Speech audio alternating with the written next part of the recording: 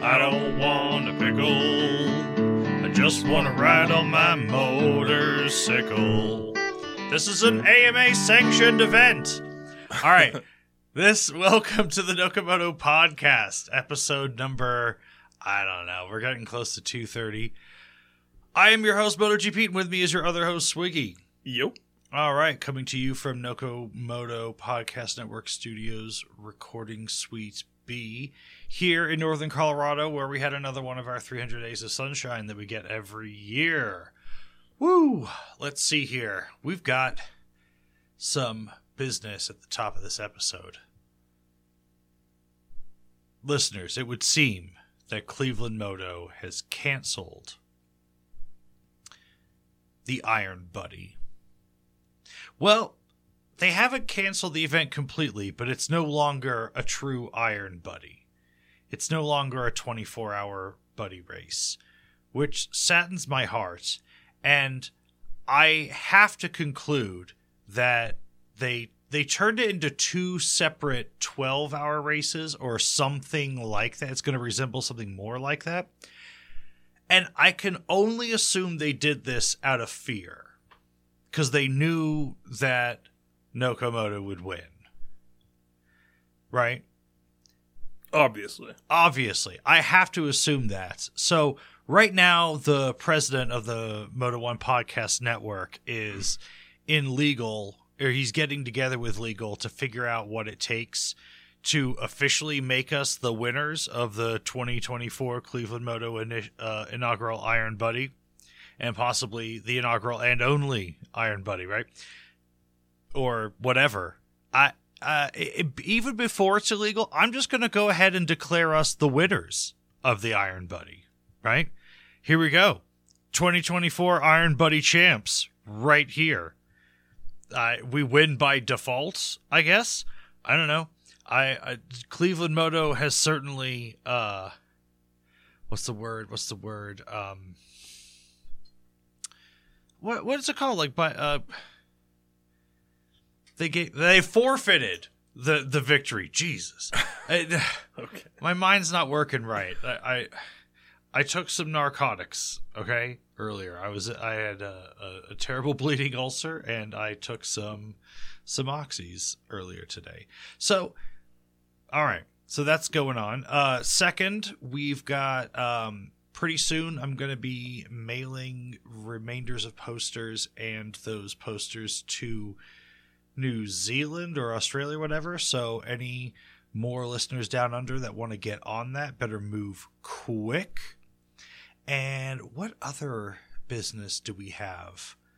I remember one other piece of business that we have that I'm going to save until a little bit later, but it's tangentially related to Cleveland Moto's Iron Buddy sort of thing. So, Swigs, let's see here. We've got on this episode maybe some secret questions, maybe some news, maybe put those together. I've got an interesting thing about I've got a sort of top 5 list of like the next bikes I need to buy. And I think we've probably got a bunch of emails too, don't we? We got quite a few. Yeah, let's do emails on this one and get caught up with those. So let's start with best worst bike in the world this week. What do you say? Let's do it. Okay, so here we go. This is best worst bike in the world this week. Swigs and I have each chosen a motorcycle. We don't know what each other have chosen. It's a surprise, just like always. Some people, it happens. We pick a bike and they decide that, well, maybe, you know what? I'm not going to go into it. People have all sorts of crazy thoughts. People email us sometimes some batshit crazy shit about what we have done for best worst bike in the world this week. Yeah, sometimes it's okay. To be fair, it's mostly constructive, but sometimes it's insane, and I'm probably triggering them to email us insane things. So whatever your crazy feelings are, email them to contact@nokomotopodcast.com along with anything else that's happening in your moto life, and we'll get back to you and read your email on the show. Swigs, you have worst bike in the world this week. I do. All right. And are you ready to reveal it? I am. Okay. Here we go. And the worst bike in the world this week is... the current generation Suzuki Hayabusa. I love this bike. What's wrong? Okay. Okay. What? I mean, I'm bored with Hayabusas a little bit, but I mean, I think the styling's never been better. The power's, Hayabusa power. There's nothing to complain about there.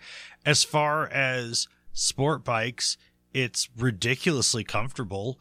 So there's a few things there. For one, it is not as comfortable as the previous generations. The seating position is a bit more aggressive. Is it? And it's not quite as... It is a little bit more of an aggressive riding position than it was before. Did they, increase the steering angle and, move the seat back or something? Yeah, a little bit. You okay. can't ride it quite like an adventure touring bike as you could before. Or not adventure, as a sport touring machine. But the reason I picked this bike is because I don't think this bike, one, kind of makes sense in the current economic climate. Two, it's essentially, because of speed limiters, it's not any faster than a Hayabusa from 20 years ago. And it doesn't... The role of what a Hayabusa is meant to be and what it's meant to represent isn't really something that kind of fits in well with a lot of kind of the bikes that we're seeing these days. So, I think the best way to demonstrate this is if you were to go on to, say, Cycle Trader. The number of used Hayabusas from 2023 and from 2022 is utterly ridiculous. It seems like nobody hangs on to one of these bikes, and nobody puts miles on them. And that's kind of a massive indictment on an $18,000 motorcycle. Okay, I have really strong rebuttals to all of this. Okay. So, it's not that people aren't hanging on to 2022 and 2023 Hayabusas. People aren't hanging on to a lot of 2022 and 2021 and 2023 motorcycles because they bought them and can't afford them. So there's that. Second, okay, for the general public, this maybe isn't the smartest buy. I'll give you that. But the Hayabusa endures for two reasons. One, it's a absolutely bonkers Suzuki flagship bike. And Suzuki cannot get rid of the Hayabusa until they have something to replace it with. And I mean, when you got something like Hayabusa, right? How do you get rid of that? It's just such an iconic, thing. It's like, okay, but what? Right? They have to come up with something, and then something else has to become some sort of big legendary bike, and then they can let the Hayabusa go. But third... I mean, well, if you look at it... No, this is the most important part. Third, this isn't really a bike for the general public. This bike still exists for drag racing. So in this version where they upped the horsepower and torque just a little bit to get it off the line quicker and make it go fast when you unregulate it and moving the seat back and all that stuff, this is still just sold for people to win drag races. I don't know if the motor is actually any more powerful. In fact, I think it's actually slightly less powerful than the previous generation. I feel like I remember when this version was released that Suzuki said something about the way it was tuned that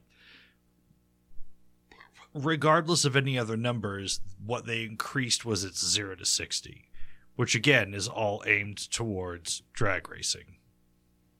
Mm-hmm. That's true, but I mean, it's not like there's a shortage of Hayabusas out there to modify. Yeah, but if there's a new Hayabusa that's already modified and its engine isn't blown up and things, I'm just saying that's why this bike exists. I don't see a lot of Busas in the wild anymore.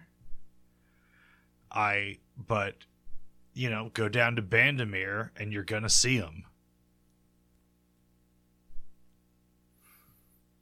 Okay. So your argument for the average consumer absolutely holds water, but I say for the privateer motorcycle drag racer, maybe it's the best Busa ever. Maybe. I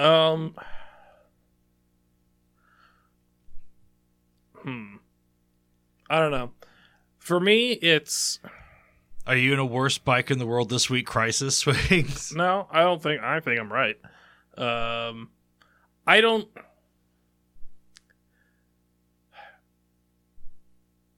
What you're saying does kind of make some sense in that specific niche.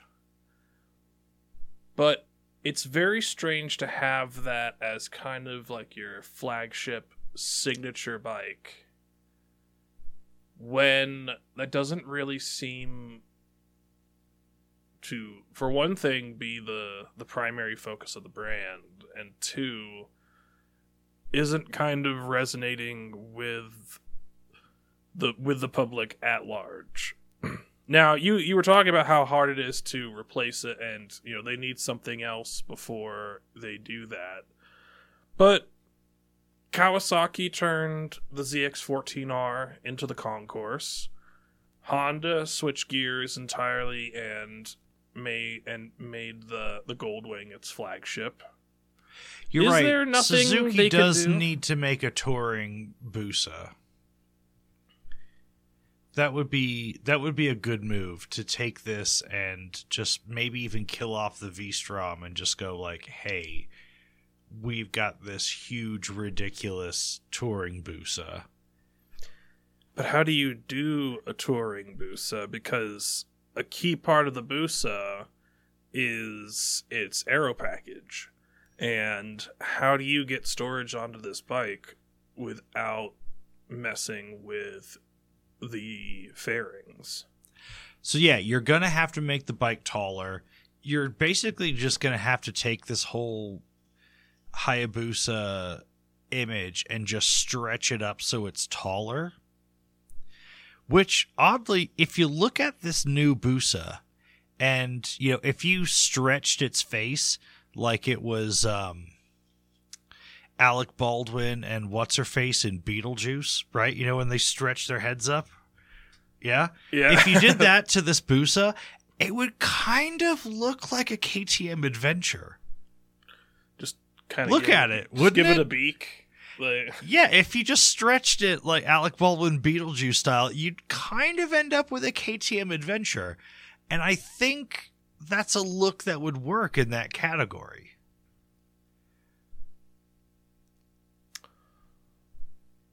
I don't know. Keep the engine low down and tilted far forward. Make it big and wide and whatever, but just sort of declare like, oh, it's got like vague adventure tour looks, but it's highway oriented, and just be like, it's the Busa Tourer. Like, it's a hyper tourer. Go fuck yourselves, right? I wonder if you stretched it up a bit taller, like, could you just get some panniers on there and go like full like 90s CBR 1000F type bodywork and kind of seal the whole thing up and then just fit a bunch of storage into it? I think the only thing you do is the very front part of the bodywork you keep there and like flare it out a little bit so there's like some knee wind protection, and the sort of beak thing to it you stretch out. You keep it like reminiscent of the Hayabusa, but then everything from the handlebars back is a completely different bike. Mm-hmm. That's definitely more big, wide seat, upright riding position, all that kind of stuff. Maybe take a tail that's like this, but just make it much, much, much bigger. So there's a proper passenger seat and luggage mounting things. You can put a top box on it, like all that stuff.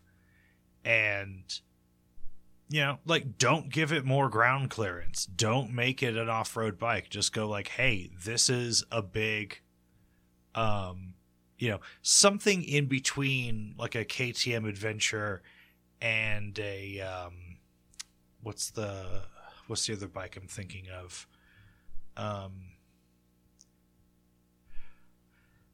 It's an all-road tour.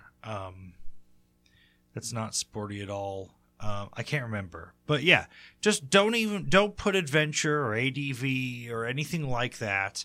Don't give it an actual beak. Don't give it spoked wheels. Just go like, hey, this is what, you know, new road touring bikes look like, right? Road touring bikes don't look like Gold Wings and Harleys anymore unless they're Gold Wings and Harleys. They look like adventure bikes. And just go like, yeah, this is just a touring bike with a sort of Busa-like platform to start with. Because I love the V-Strom, but the people have spoken and they're not really into the V-Strom. Yeah. Which is sad, but that's the way it is. So why not go with something like this for a big tourer? Because everyone's going to believe in the power. People want big power on their highway tour, you know, tall, skinny-ish sort of touring bikes now. I mean, the alternative is they could just be absolutely ridiculous and just say, you know what? We think inline fours are really neat. So here's an inline four adventure bike. Yeah, because there's not an inline four adventure bike. Just make your mark by doing something weird. An episode that I want to do in the next few months, and I want to get Junkie in on this too, because it was kind of his idea. We were going back and forth. I want to do an episode on Suzuki's weirdest moments, because they don't have as many weird moments as other manufacturers, but the ones they've had go really far out there. And there's more than people realize. Mm-hmm. I mean, the Busa was obviously one of those moments, but I think if it's not enough just to have the Busa as your flagship. Why not have Hayabusa be your whole flagship line, right? Mm-hmm. Have the sport Hayabusa and have one like really made for drag racers, and have a Hayabusa that like if have a Hayabusa that's more like a concourse, and then have like a touring Hayabusa. Kind of like Kawasaki has, Kawasaki has too many H2s, right? Oh, way too many. Right. Like 4 more than they should have. Right, but if Kawasaki only had like 3 or 4 H2s, we'd be much more on board. Mm-hmm. Suzuki can do that with the Hayabusa, have this premium performance sports line, but that's varied across a few. And then, like, maybe just drop it down to, like, the Gixxers to just, like 2 of them or 3. Like, right now, there's a lot of choices in Gixxers. And the GSXS can just fuck right off. I've seen like 2 in the wild since like 2009, right? No one wants them. Everyone wants a real Gixxer. So yeah, cut down the Gixxer line, go for a more premium Hayabusa line. Everyone knows the name. It's a name that resonates with the older buyers that can afford them. And let's be honest, it's been a long time, and we've gone through every iteration of all these adventure bikes and BMWs, GSs and KTM adventures and blah, blah, blah, blah, blah. And things are cyclical. And pretty soon, like, the adventure bikes with their beaks and everything is gonna go out of style. Suzuki could kind of be on the vanguard of a different sort of, touring bike styling here. Yeah, I could see that. I've never particularly been into the adventure bike thing, and I feel like some popularity is gonna wane soon. Of course, it could go on forever. Right? It felt like cafe racers were going to go on forever. It felt like super sport bikes were going to go on forever. But guess what?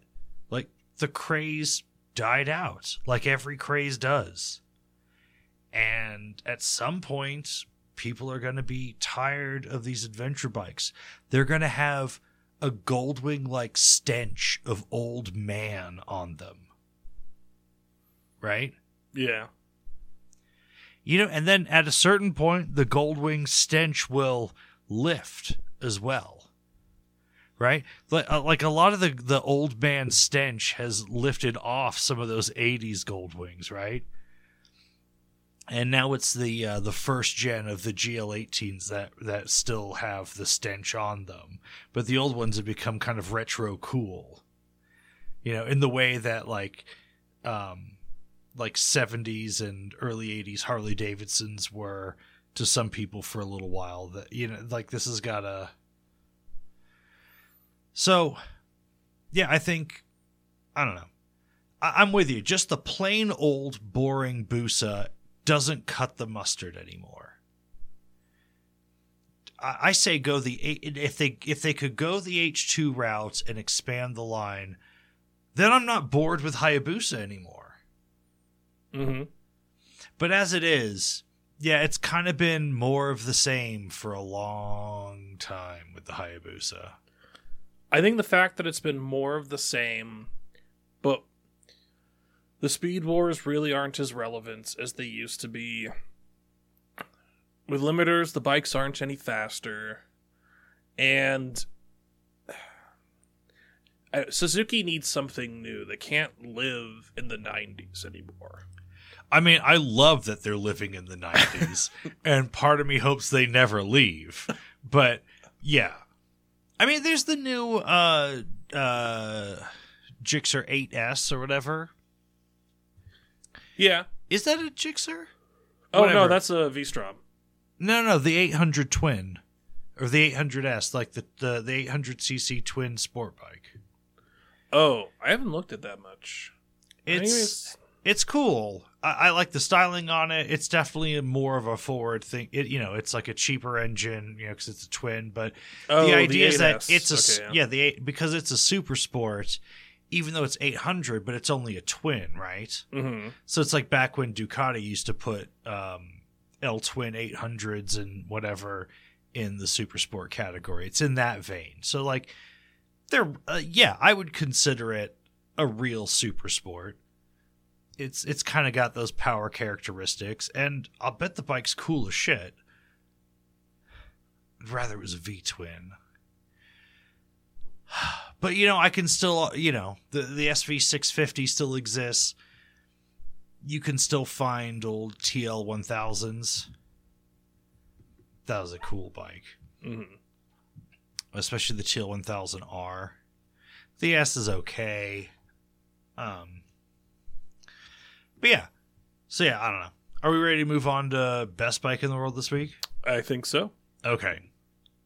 And the best bike in the world this week is the 2018, 2019, and 2020 VMAX. Now, you picked this as a worst bike in the world this week, way in the Wayback Machine, like about the time we started the show. Did I? Yeah, this new version came out, and you weren't into it. I'm pretty sure. Someone go back and check the record, but you weren't into it. I took another look at this bike recently. Now, you were talking about how there seems to be a lot of new Busas, been put up on the market, right? Mm-hmm. I cannot find for sale in the United States a 2018, 2019, or 2020 VMAX. I can't find a single one. Now, interesting. It's possible these people could be, underwater on them or something, but this is a bike that the 2018s, the average value on one now is like $12,000. And these were like $18,500 new. I feel like whoever bought one in 2018 must have put, $5,000 down on one by now, right? $6,000 down on one. So, who knows? But this is a bike that you wouldn't think it right off the top of your head, but is more powerful than a Hayabusa. We were talking about these just the other day. This motorcycle is a claimed 200 horsepower. It's 1,600 and something. I think it's actually closer to 1.7 liters. V4. And it's got this massive rear tire. It's got a sort of relaxed upright cruiser riding position. It doesn't come with any luggage. It doesn't have a nice windscreen. It just has stupid power. I think it's 123 foot-pounds of torque. Yeah, it's stupid. I mean, this is... I don't know that Harleys are tunable to this point, right? I don't know if there are other engines that do this. So the VMAX has always been known for super duper cool technology, right? So the first VMAX had all these tubes interconnecting the four carburetors. So when you got over a certain RPM, they had the cross feed. Right, they had this cross feed, so you were running 2 carburetors per cylinder. It was ridiculous.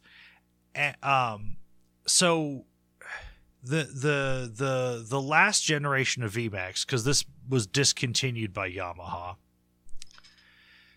it still has some cool technology, right? So it basically, through its CPU, kind of recreates the same thing, where it's tamer power down below, and then it really, kicks it up when you get to the higher RPM. Just the way it just does it with a mapping, but it's called like YCCI.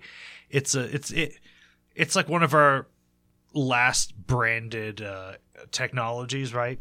But it really, as much as I read into it, didn't seem any more than a fuel mapping. But this bike is not fucking around either. So it's not just throwing displacement at the problem, right? To be the be-all and end-all power cruiser. So YCCI is actually cooler than that. Apparently it actually changes the shape of the intake for higher revs. Okay, well there you go. That's just as cool as the VMAX, the VMAX power system then. Mm-hmm. This has it's called penta-shaped heads. So take a hemispherical engine head, right? Like you'd get on a Honda CB model or tons of things have hemispherical heads, right? Because that's the greatest. A sphere is your best for volume, right? So you can get the most, amount of air and fuel in there, right? And then the valves are at a 45-degree angle. This has the valves at the same angle like the V cylinders are, so it's like whatever the inverse is of like 65 degrees. I should be able to do that in my head, but I can't. Anyway, so the top of the cylinders is like a tent, but rather than the cylinders coming at 45 degrees, it's widened out like that. And the reason is that it's done this way is this isn't the best for necessarily getting the most air and fuel in at once. This is the best setup for high compression because this is 11.5 to 1. Ladies and gentlemen, we have a motorcycle that absolutely requires mid-grade fuel. How many have we talked about? Like 3?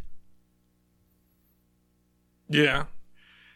It's not a lot. The amount of motorcycles that legitimately need mid-grade fuel or better is a short list. So we've got a bike that actually needs expensive fuel, has cool technology, has the best, perhaps, if not one of like the rarest engine types for a motorcycle, the V4. Why is everything in MotoGP a V4? Why are all the coolest Ducatis a V4? Why are everyone's most fondly remembered Hondas V4s? Because it's fucking awesome, right? It's as awesome as an inline 4. And it's not just that there's 4 cylinders. The way that this engine makes power is super cool because we're still talking 123 claimed foot-pounds of torque and 200 horsepower. So that means worst case scenario, you're getting 160 horsepower to the back wheel and like 105 foot-pounds of torque to the back wheel, right? Like, worst case scenario, you're getting like the next coolest bikes, like claimed numbers, right? You're getting the worst case scenario, you're getting what an R1 gets in a vacuum, right? Mm-hmm. Like in a frictionless environment, you're getting what an R1 would get. Okay. And then this is in a form factor that you can ride all day. And you got to give me this. The VMAX, over its life, visually didn't change that much. Whether you're looking at a 2020 or a 1985 VMAX, you're looking at a VMAX, right? There's no mistaking those air scoops or that exhaust or that seat shape or that tank shape. A VMAX is a VMAX. Horrendous fuel consumption. Yeah. These bikes are not known for long range. You're How many other bikes made in 2018 got 27 miles per gallon?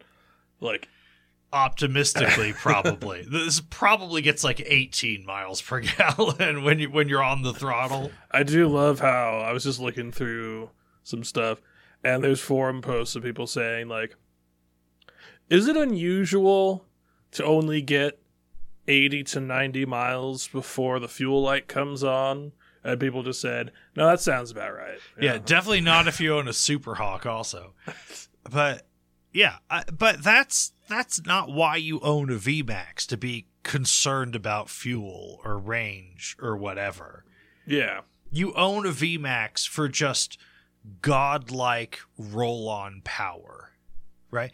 A VMAX isn't even about high revving. This thing like gets peak horsepower at 9,000 RPM, which isn't bad, but it's not for a V4 though. It's not incredible. Like, it's actually pretty modest, but yeah, it's just the displacement. Right.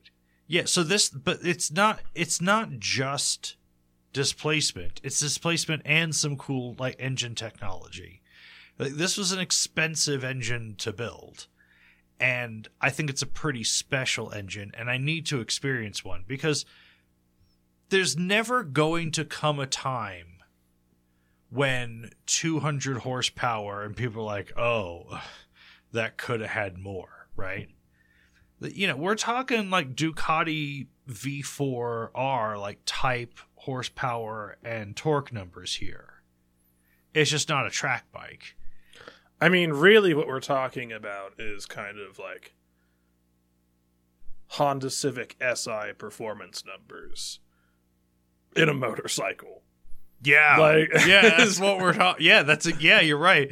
Horsepower, torque, rev range. It's more of like a hot hatch, like high revving four banger than it is like a traditional motorcycle engine. Yeah, Peugeot 301 turbo kind of number.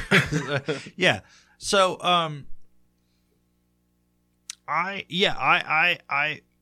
this is on my list of bikes that I must own. I don't somehow this kind of got overlooked when it came out and wasn't really celebrated because people are like, oh yeah, another VMAX, those are fast or whatever. But the improvement on this one over the original is substantial. I mean, I think the original VMAX was something like 118 horsepower, which for the time, ridiculous, right? Yeah. Absolutely bonkers. But it kind of stayed bonkers throughout the year because there's at least 4 different generations of VMAX that I know of. And they're all bonkers. But but they kind of go from like fuel injected 600 super sport power up to Panigale V4 power, right? Nothing that says VMAX is slow. And I would own any VMAX personally. But this last one is just so ridiculous. I kind of feel like I've got to go for one at one point. Yeah, I think the only thing is if I were to get one of these, something that I absolutely could not compromise on is it has to be in a bright color like red or yellow, and it has to have the silver air scoops on it.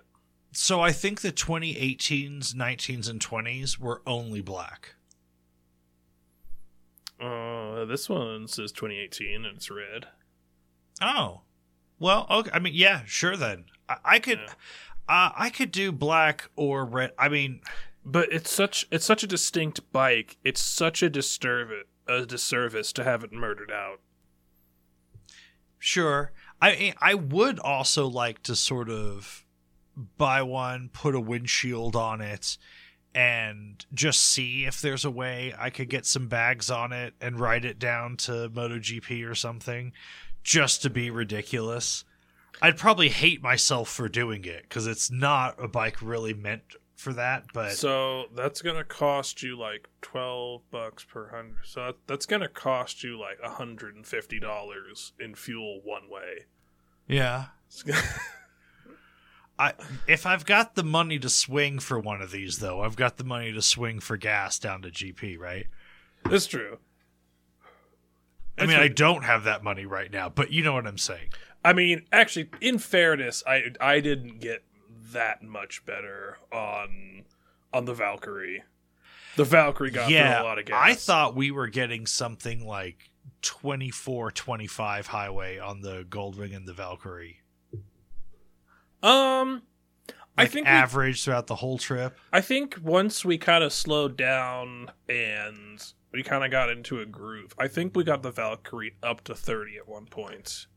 Well, we were getting almost identical mileage the whole time, so... As we were climbing the mountain, as we were climbing into the pass and I was just blasting it for a while, I think the lowest we got was like 89 miles over 4 gallons. There were some big differences in the beginning, but once we each figured out how to ride the bikes, like to the best potential, we were getting almost identical mileage the whole way back. And if this is supposed to get 27 highway, I bet with a windshield and whatever, I could manage, 20-something on it. It wouldn't be that much worse. Just holding the throttle steady at 65, 70, 75. I bet it doesn't eat that much gas. Maybe. You know what's also awesome is that it gets all that wicked power with a shaft drive, too. It's true. That's pretty fucking cool. It's a shaft drive performance Yamaha V4 with wacky technology. What's not to fucking love, right? Mm-hmm. There's something about it that will always be sort of Mad Max in 1980s as well. No matter what year VMAX it is, it's just wild. The only thing about it that I can knock it on, really, is the exhaust. And it's not that the exhaust is stupid looking, because I think it's cool looking. It's a big liar exhaust. So it's a 4-into-1 header to the Cat, and then that splits back into 2, and then those split into 2 and 2 again. So it's 4 into 1 into 2 into 4. That's a bit weird. Well, because it all runs through like with the one Cat. Right. I mean, I guess if they just wanted it to have the cool 4 exhausts, like 2 coming out each side, like the original had in the 80s, because it's a VMAX and it's got to have that look. I think it would have been okay to just run 2 pipes off of one side, but whatever. I mean, it's a big motor. It probably needs like that much expansion at the baffle. So not if it's all running into one through the Cat. The maybe. Bottleneck would be in the 4-into-1 head. Like, it all comes off of 4-into-1. No, I mean for the back start pressure, with. It might need like that much. I mean, if you imagine that it's tuned for that much like exhaust aperture, like in the baffle, like in that much volumetric expansion. If you had one exhaust or have it on one side, that would be gigantic. Which might be cool in its own way. I don't know.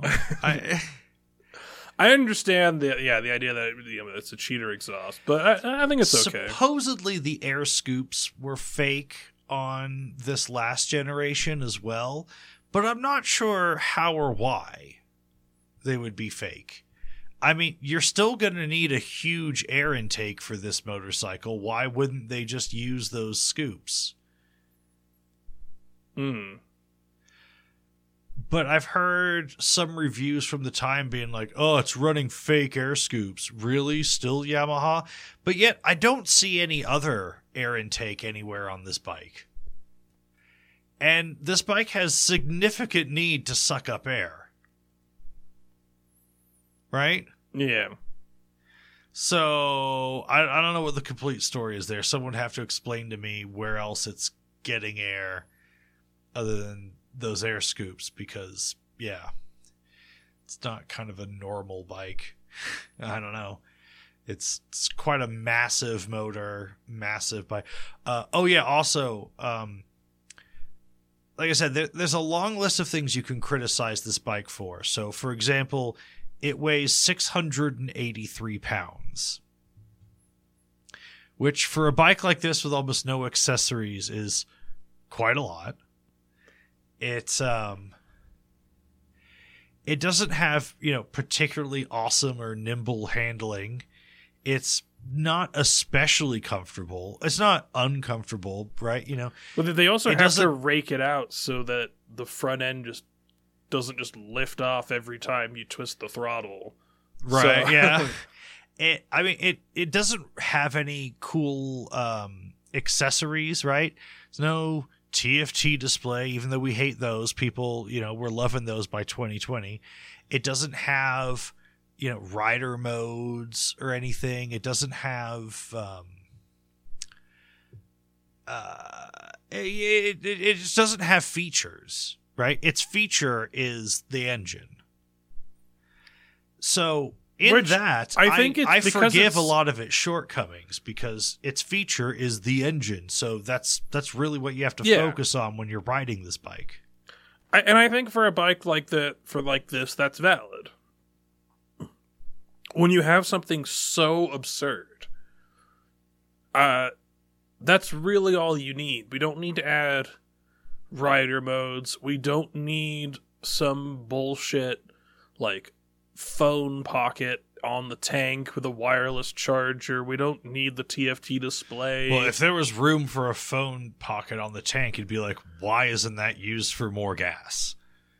Well, that's not a tank. No, I know it's the airbox, but you know what I'm saying? Like, if there was any extra room on this bike, you'd be like, why isn't it being used for fuel? Because I'm wondering, does this one have the fill nozzle under at the back seat? Like the old ones? Yeah. I don't know, but I would imagine probably. Mm-hmm. But yeah, these things have always had famously a small tank. I don't know what the tank size is on this one, but again, I think this was a bike that was kind of meant to exhaust you after 100 miles. To a degree, although it's got a pretty laid back seating position. It's a little bit more Harley-like. Yeah, but I mean, you're still kind of hanging on to the handlebars a little bit with this thing. I mean, I would do an iron butt with it, but like I don't think it's an ideal bike for that. You know? Yeah. Let me see what I can find here. Yeah, so it's only a 4-gallon tank. Right, on a bike that gets 27. Yeah, this is right. It's a range of like 120 miles. Yeah, it makes, and after like 110, the fuel light's coming on. It makes the VTR look like it's about the same as the Super Hawk. Yeah. Well, you got 130 miles out of the VTR one time. Yeah, and 131 was going to be impossible. Yeah.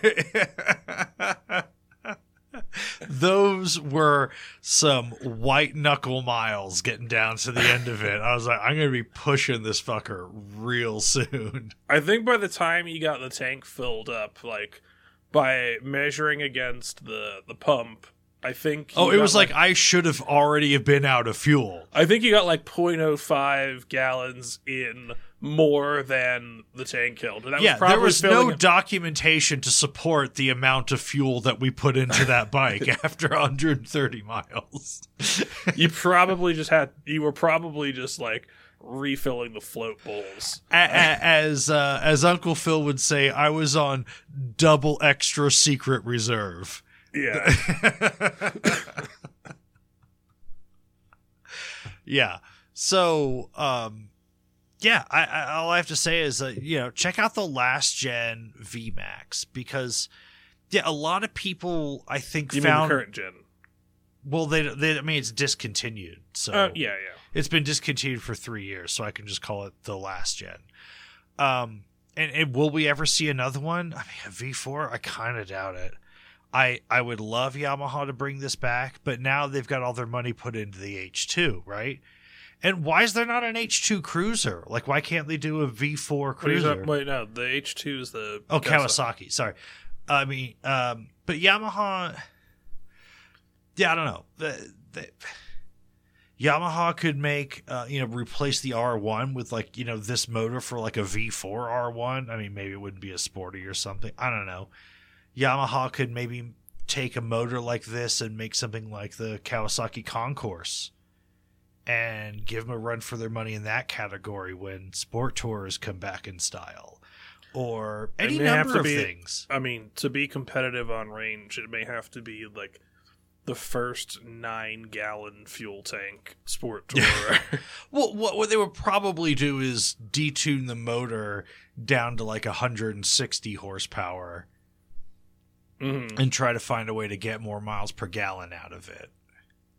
That's what I would do. But there's gotta be something. But yeah, like the VMAX 1700, so fucking cool. I feel it should be as legendary as any other VMAX. I think people didn't love this one as much as the others because people that knew about the VMAX knew it was cool because of the carburetors. Yeah, I wonder if they could just do it under the Star injected brand. If they could put this into like a big kind of like cruiser/tourer in the Star brand, rather than that bullshit 1800cc V-twin that's in the Star Venture. Yeah, maybe bring back the Venture with this motor. Yeah. You'd get my attention. The Star Venture has had a V4 in the past, and it was a VMAX engine. Charge $28,000 for it. You'll be like on the low end of that market. Yeah. Maybe there is space for a good Star Venture. Yeah, not the ridiculous 1800 air-cooled V-twin that push rod that nobody likes. Yeah, give it the super cool VMAX motor like they tried before, but it's somehow... There was a time of a lot of weird motorcycles, and yeah, it didn't work out that time, but maybe there's more space for that now. Well, Goldwings were complicated enough, and then when you decide to add in the 4 carburetors in the V4 configuration and you put bodywork over it, every mechanic looks at it and says, yeah, no thanks. Yeah, 4 carburetors, 4 valves per cylinder on a bike where you can't get to the heads easily. It's not a lot of fun. But I don't know. But yeah, if it's lower maintenance and fuel injection, it could work this time. Yeah, but nowadays we got motors that you can go tens of thousands of miles between adjusting valves or even checking valves. So yeah. Oh, one last thing I was going to say. If you think $12,000 for a 5-year-old motorcycle is too much, why don't you check out this bike's natural competitor, the Diavel, and tell me this isn't a better choice than the Diavel in every single way. The Diavel, there is something... I don't hate the Diavel. But you have to admit, the Diavel's the natural competitor to this, right? Kinda, yeah. And they're making a V4 Diavel, so... Right, but this is kind of a Diavel killer. It's true. I mean, it's so ridiculous. It's so much excess. Whereas, I mean... Yeah, the Diavel does make the VMAX seem a little modest, which is great, but it doesn't make it look modest in horsepower. That's true. Yeah. I mean, I do kind of like the Diavel, but it is also a bike that you do have to ask yourself, who is this for? Because within the Ducati brand, it just doesn't really make a lot of sense. But somehow the VMAX works for Yamaha. Well, Yamaha obviously decided it didn't, but yeah, I think true fans were like, yeah, it's... Mm-hmm.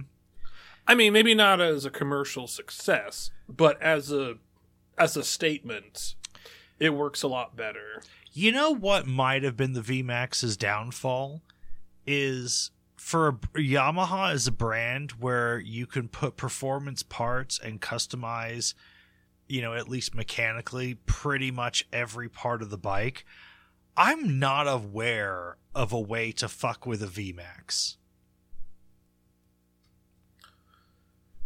Yeah, I mean, really, if anything, like, this would be a bike where the aftermarket feature would be a detune kit so that you could get more fuel economy out of it.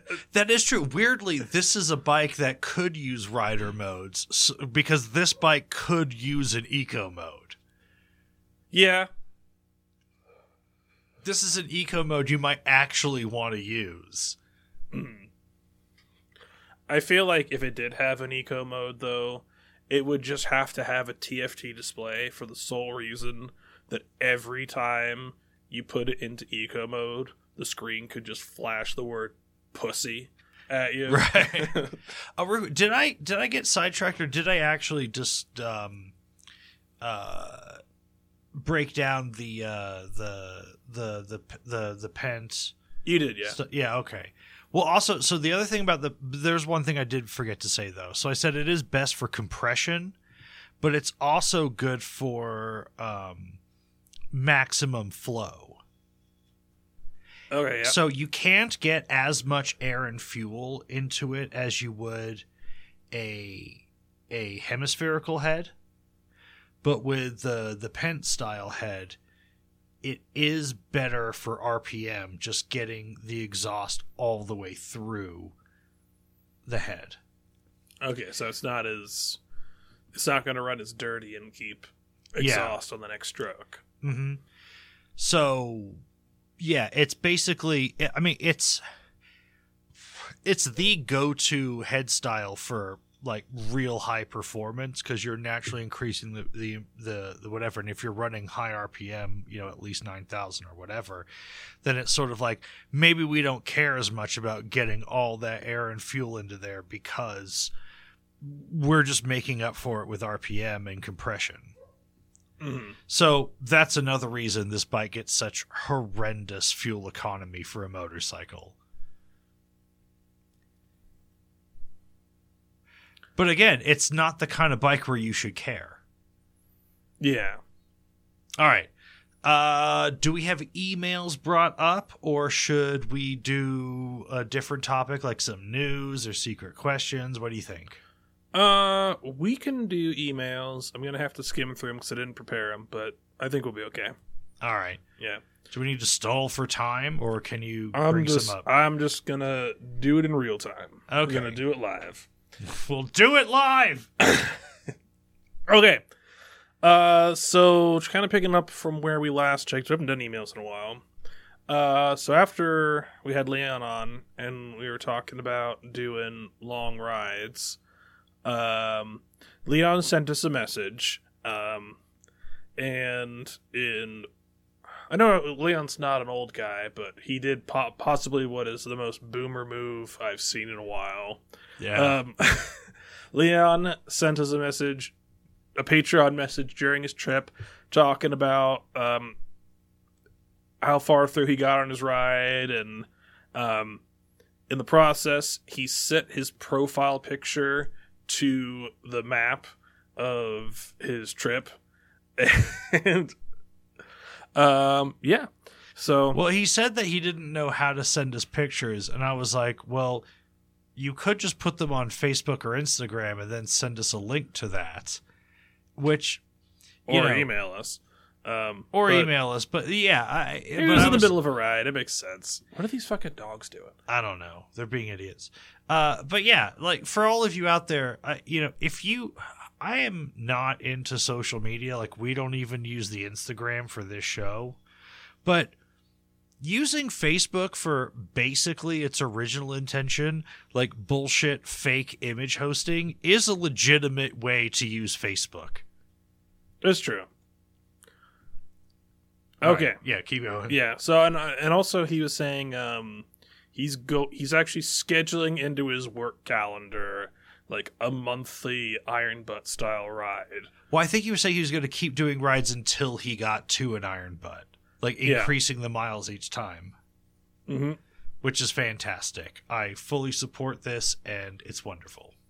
Yeah, it looks like he did about 500 miles, which is cool, especially on an NC750.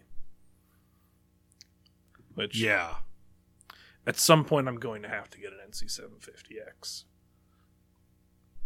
I need to. And I'm going to get the dual clutch.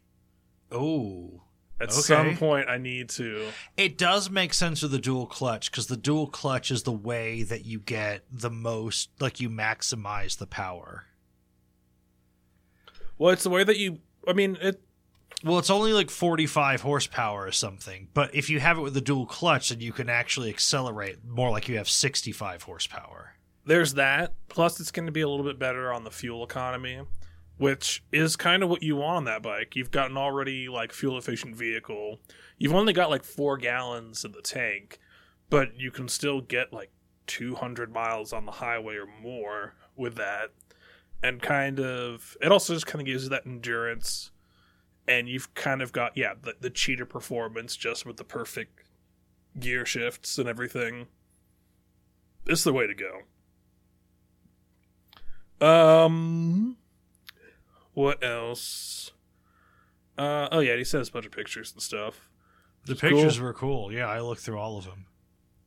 Okay. So, next email.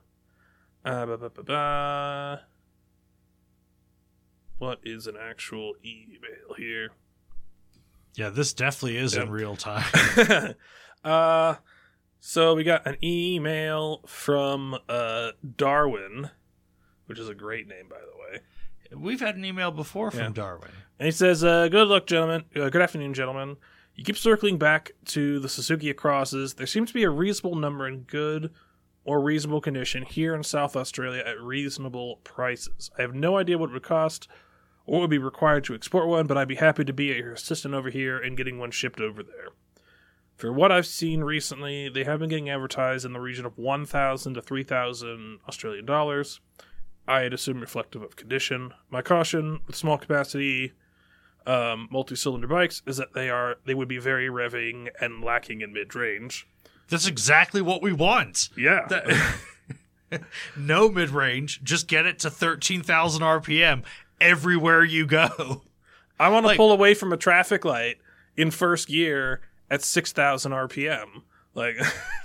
Yeah, the idea is that every red light is a MotoGP start, but somehow you're still not breaking the law, is the whole idea. So he says, I, like you, am a full-sized human unit, and the ideal pilot for it, is a small multi, is a skinny teenager of 70 kilos soaking wet. Yeah, we're not going to let it stop us, though. Exactly. Says, lastly, I'm not making my name up, so I expect preferential consideration in joining your vintage sci-fi-based scooter club. Oh, so this is the first listener, besides MotoHop, okay, so you want to join the Darwins. Okay. So I've decided that... Okay, so here's the thing about the Darwin Scooter Club, right? We need to make it... Because I did some thinking about this. And I kind of have a lot of criteria for joining the Darwin Scooter Club. But I said that it was going to be a really low-key, laid-back scooter club without a whole lot of, requirements. So why am I putting so many requirements for joining? Right? It doesn't make a lot of sense. Now, there's one thing I'm not going to back down on at all, okay? If you're going to join the Darwin Scooter Club, you have to produce at least one, preferably 2 pages for the Tome of Knowledge, okay? It can be whatever you want. It's just whatever you think might be important, for the Tome of Knowledge. And then when you add your pages, you then have to read the rest of the Tome of Knowledge. And what else did I say? Oh, yeah, and then, you'll have to pay for your patches and things. But that's it. Okay, so you don't have... Well, you also have to have a vehicle that you would call a scooter that you're willing to ride in traffic. But there's no, code of ethics. Fuck that, right? There's no code of honor. There's no any of that bullshit. It's just straight up write pages for the Tome of Knowledge, have a scooter. Although, I don't know, Swigs, should we go really far out there and it be a scooter club that allows motorcyclists? I think any motorcycle under 150 would be acceptable.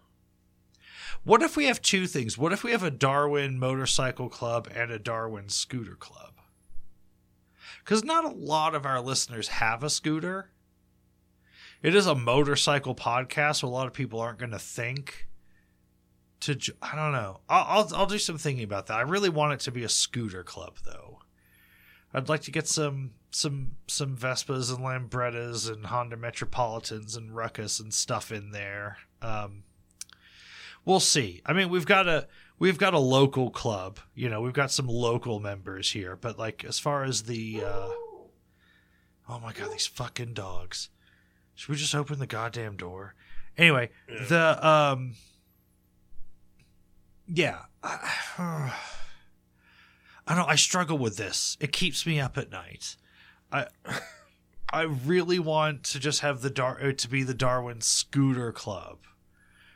But okay, I don't know.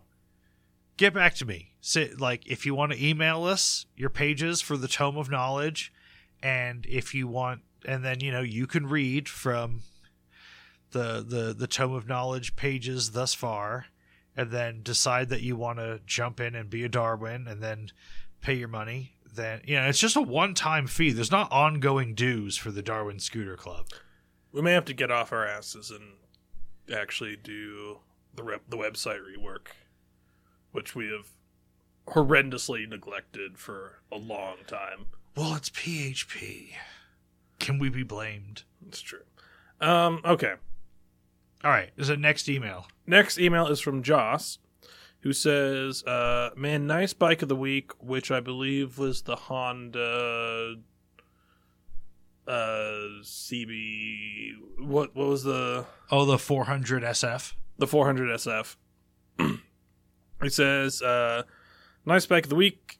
This week, we could get them used for around $5,000 US in New Zealand.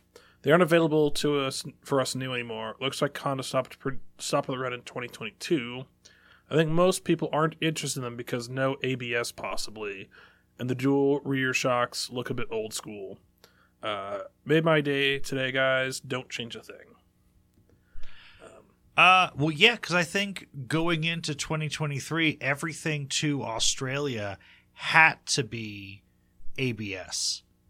Like, you cannot buy a non-ABS bike in Australia anymore. And so whether or not that's required in New Zealand, I'm guessing manufacturers were like, well, if we can't ship them to Australia, New Zealand's just de facto fucked. Mm-hmm. That makes sense to me, but I don't know. Yeah. Okay. So this next one is from Dirk. And he says, hello from the Netherlands. Oh. And he says, what I assume is hello or greetings in Dutch, which I am not going to attempt to pronounce. And he says, just a quick message from me to tell you how much I enjoy the podcast. I am a part-time motorcycle gear salesperson from the Eindhoven area in the Netherlands. Cool. For winter riding. For winter riding... He says, I have a 1999 Kawasaki 1000 GTR. Whoa. Which is an interesting choice for a winter bike. And he says, bought the bike 2 years ago as a replacement for a 1992 Suzuki GSX 1000 or 1100G. At the time of purchase, the 1000... Wait, bring up a picture of that bike, if you can. Because, wait, you say Kawasaki GTR or Yamaha GTR? Kawasaki. Okay.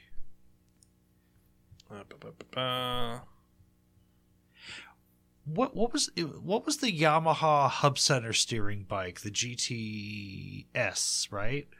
I thought that was the GTR 1000 or the GT 1000. It had GT in it, but yeah, this Kawasaki is... Yeah. So, okay, yeah. So this is the first body style for the GTR. Nice. Yeah. This is a nice one. Did I pick this as a best bike? Yeah, this was two Tiki episodes ago. Okay, good. So super rad. And then he says, at the time of purchase, the GTR had roughly 35,000 kilometers on it. I do about 10,000 kilometers of winter riding per year. 10,000, so about 6,000? Around 6,000 miles. Just in the winter? Just in the winter on this Hardcore, one. bro. Awesome. And he says, mostly commuting with an occasional 2-up day trip into Belgium or Germany. I've done all the things to take the bike to the bike that you mentioned in one of your recent Best Worst Bike episodes. Valve adjustments, brakes, suspension, etc. It's a super cheap and reliable winter bike. It does not snow out here all that much, but it gets cold and wet, so a full fairing shaft drive bike is definitely the way to go for winter. Yep. My summer bike is a 2023 Yamaha XSR 900 that was delivered to me in April 2023. I love the motor and the handling of the XSR 900. To me, it is much better than the twitchy, nervous MT-09 and a completely different bike than the previous XSR 900, which I rented in Spain in 2018. The old XSR 900 felt unfinished and a little scary at times. Totally agree with you on the styling aspect of the current XSR 900, but if you sit on it, you don't have to look at it. Fair. Well, I do love that motor because I believe that spec of the motor is what they put in the Niken and the GTR the Tracer 900 that you rode. Yeah, and we both had no complaints about that engine. We just didn't particularly like the body package we were riding with it. I would say the previous incarnation of that 900 triple that I rode in the Tracer, I did not like that. But really? I think the problem was it was the first... I was either the first year or the second year of the throttle by wire. And it was a very, very... That was very twitchy. And I, like... Even in, like, moderate traffic, like, that was a bike I was, like, bouncing off the rev limiter on because it was just such a short throw and the feedback wasn't good. Yeah, I don't remember... Can you just open that door? Because these dogs are going fucking crazy. They're just going to make more fucking noise in here, but whatever. We'll give it a try. So, okay. Just let people deal with the dog noise. We already made the decision. So, okay. All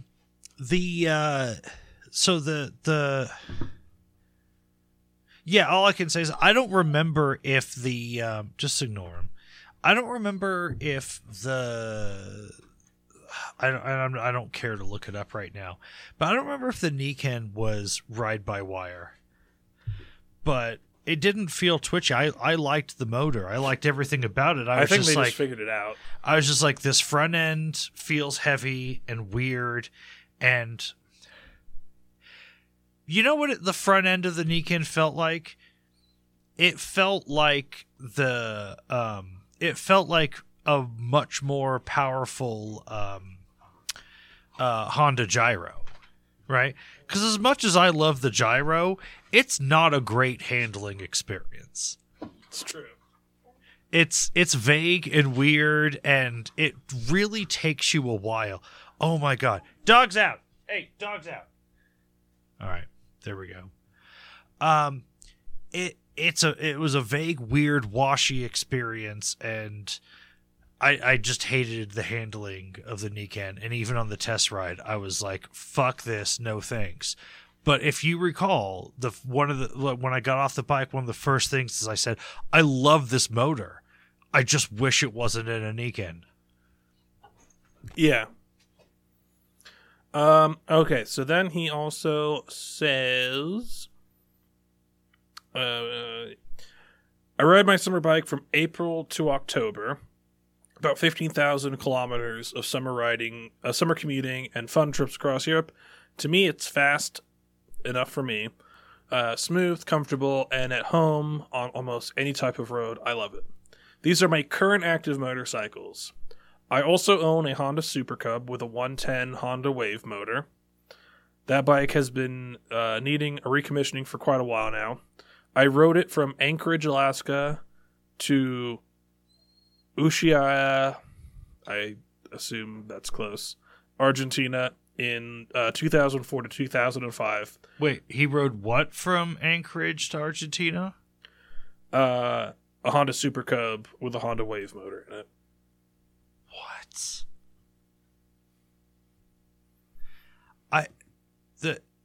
Not even C90 Adventures made it. Well, to be fair, he went all the way across Canada and then down to the U.S. and back across and then down. So I guess we could at least call it a tie. But that is a long way to go on that bike, and hats off to you. If you're going to do it again, let us know. Maybe I'll come along with you. He also says, anyway, just to let you know that I enjoy the show very much. Thank you for many entertaining episodes and educational hours of motorcycle content that you've provided and keep providing.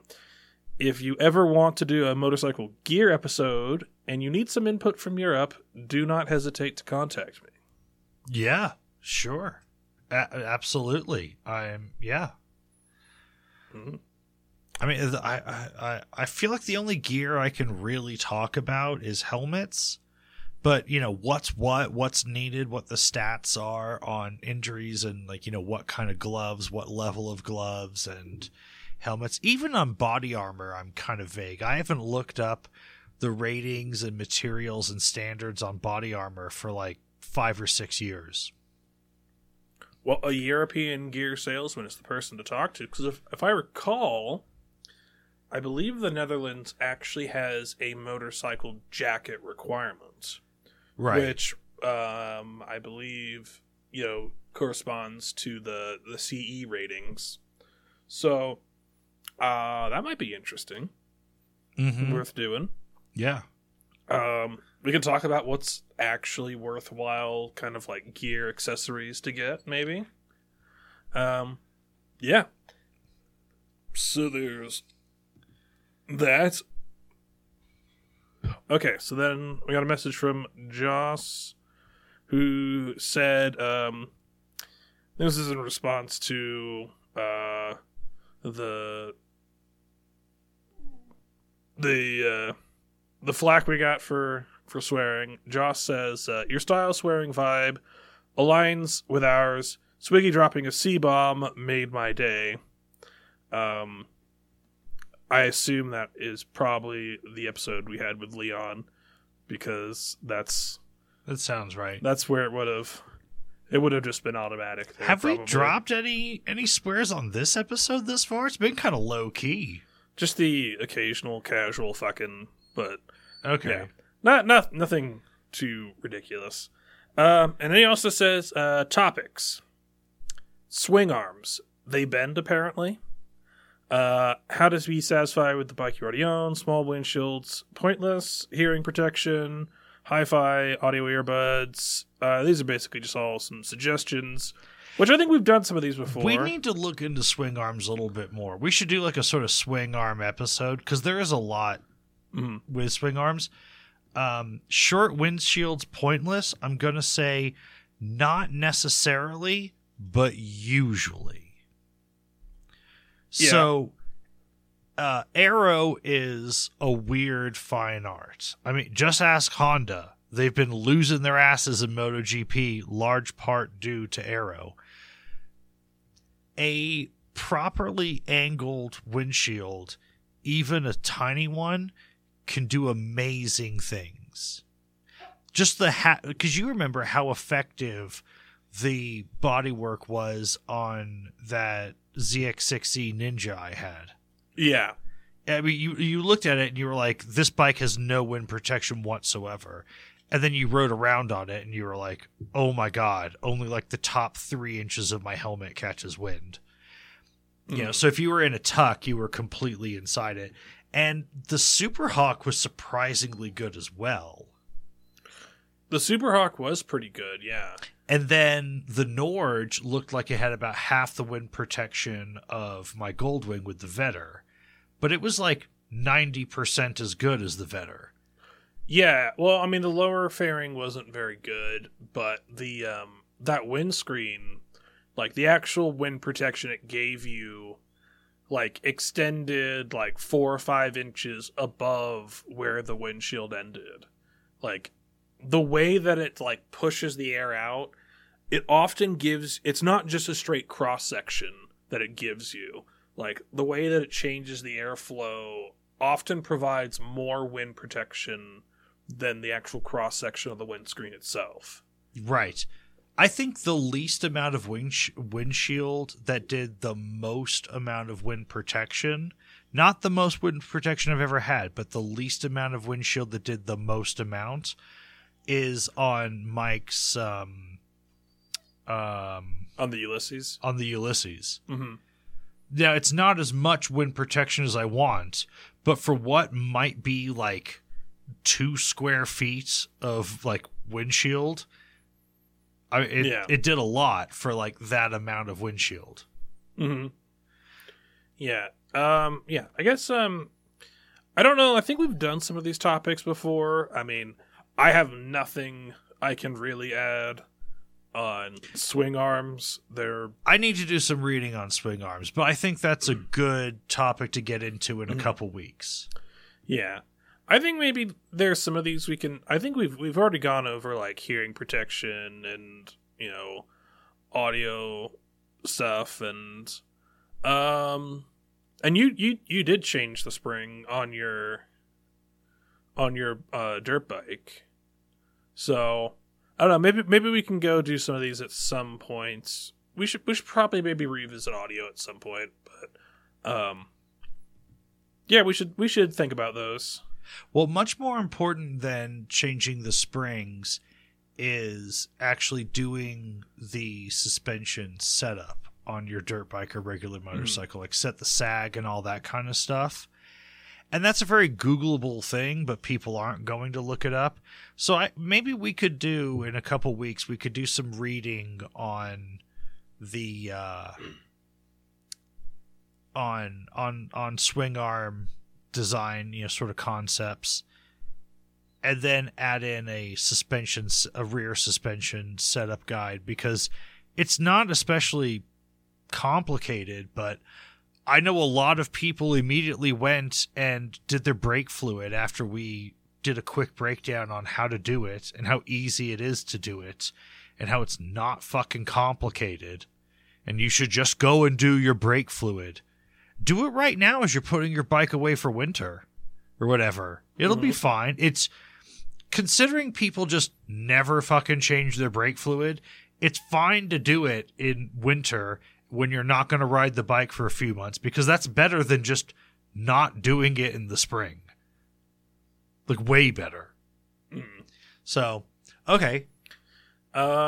We got an email from Mike who says, Mike from Oregon here. I tried listening to some clean podcasts. They were fucking boring. So fuck my fucking grandkids. I'm sticking with you fucking guys. Hey!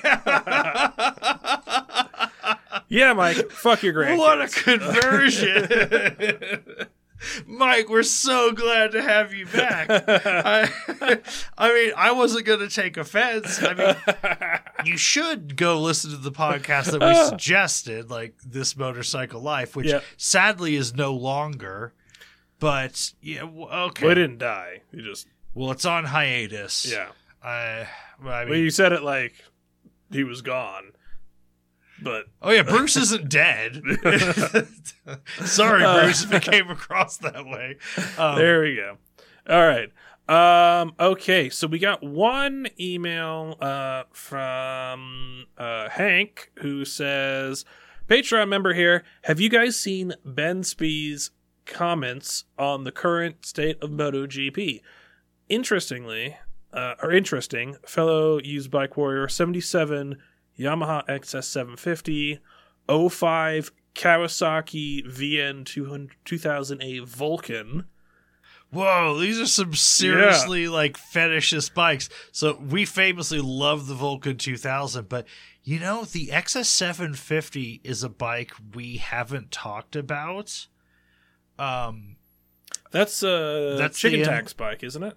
No. Or is that It's pre-chicken tax? I think it's pre-chicken tax. I want to say it's a late 70s, early 80s thing, where I want to say the chicken tax was like 83 to 87, somewhere in there.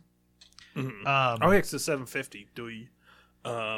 I want to say the XS 750 is, you would think it would be like, oh, the Bonneville 650 to 750, they just up the size of the twin. No, they're very different bikes. The XS 750 is an air-cooled inline triple.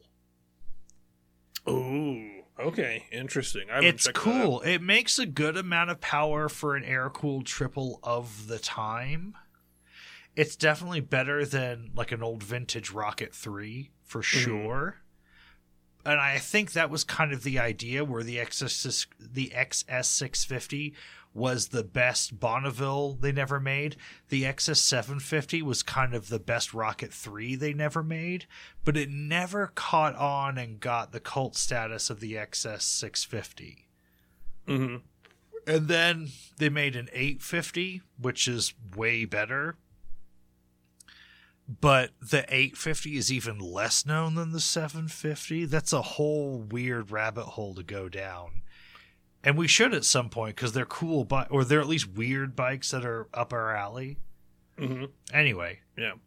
So he says he also has an 04 BMW R1150R. And he says... like nobody bought those. Like, this is a man after our hearts. This is a weird bike owner. Okay. Says, need to put some bags on the Beamer this winter for some sport touring next summer. Keep it the good work, guys, and keep fucking the dragon. Keep fucking the dragon. Yes. So I guess we should, I don't know if you saw the clip of what Ben Spies said. I did not. So he said it fairly politely. But essentially, Ben Spies has kind of come out against the aero packages and winglets. Ben. But for good reason. Okay. He gives a decent reason. And the reasoning is that essentially the way that the bikes ride now with the downforce from the current aero gives the riders way less opportunity to pass each other. And that's his primary reasoning against it.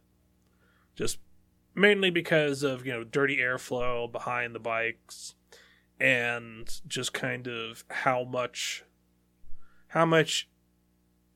it's hard to find a place to overtake people right now. And that's kind of his position, which I think... I'm not aware of MotoGP having an overtaking problem. Well, it certainly doesn't in comparison to Formula 1. But it hasn't been as good as, I remember, the 2018, 2019 seasons being fucking crazy. And it has kind of dropped off a little bit in terms of how much they were fighting before. I mean, I don't know if I agree with this. I haven't noticed less passing, but I could look at some stats and whatever.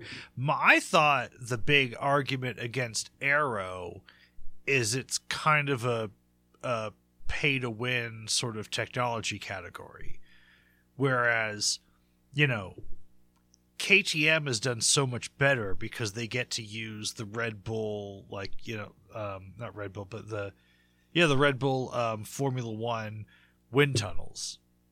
Right. They can't officially say that's what they're using, but that's what they're using, right? And I mean, I think if they are, they're probably cheating, because I believe wind tunnel testing is restricted. I believe there's a limited amount of wind tunnel testing you're allowed to do. Or maybe that's what it was a few years ago. Yeah, I don't know. Maybe they just changed it after they changed it to the number of aero packages. But Honda, for example, doesn't really have... I know they stopped their Formula 1 team a couple years ago. I don't know if they've brought it back up. I mean, they obviously supply a shitload of Formula 1 engines, but I don't think they have, a team for it anymore and all that shit. And, Honda's throwing a shit ton of money into the engineering of the bike. I think at the Valencia test, Honda flew in 23 top-level engineers to oversee the testing of the new bike. Honda is throwing all the money and resources they have because they've got serious fucking egg on their face. And not only that, but they did so gains. badly. They did so badly this season that they get concessions next year. Not only do they get concessions, they get the most. So they restructured how they're doing the concessions. So there's 4 tiers. There's tier 1, which is basically, no concessions, right? Like you get this many engines, this many wild card rides, this many whatever, and that's just sort of the baseline. Yeah.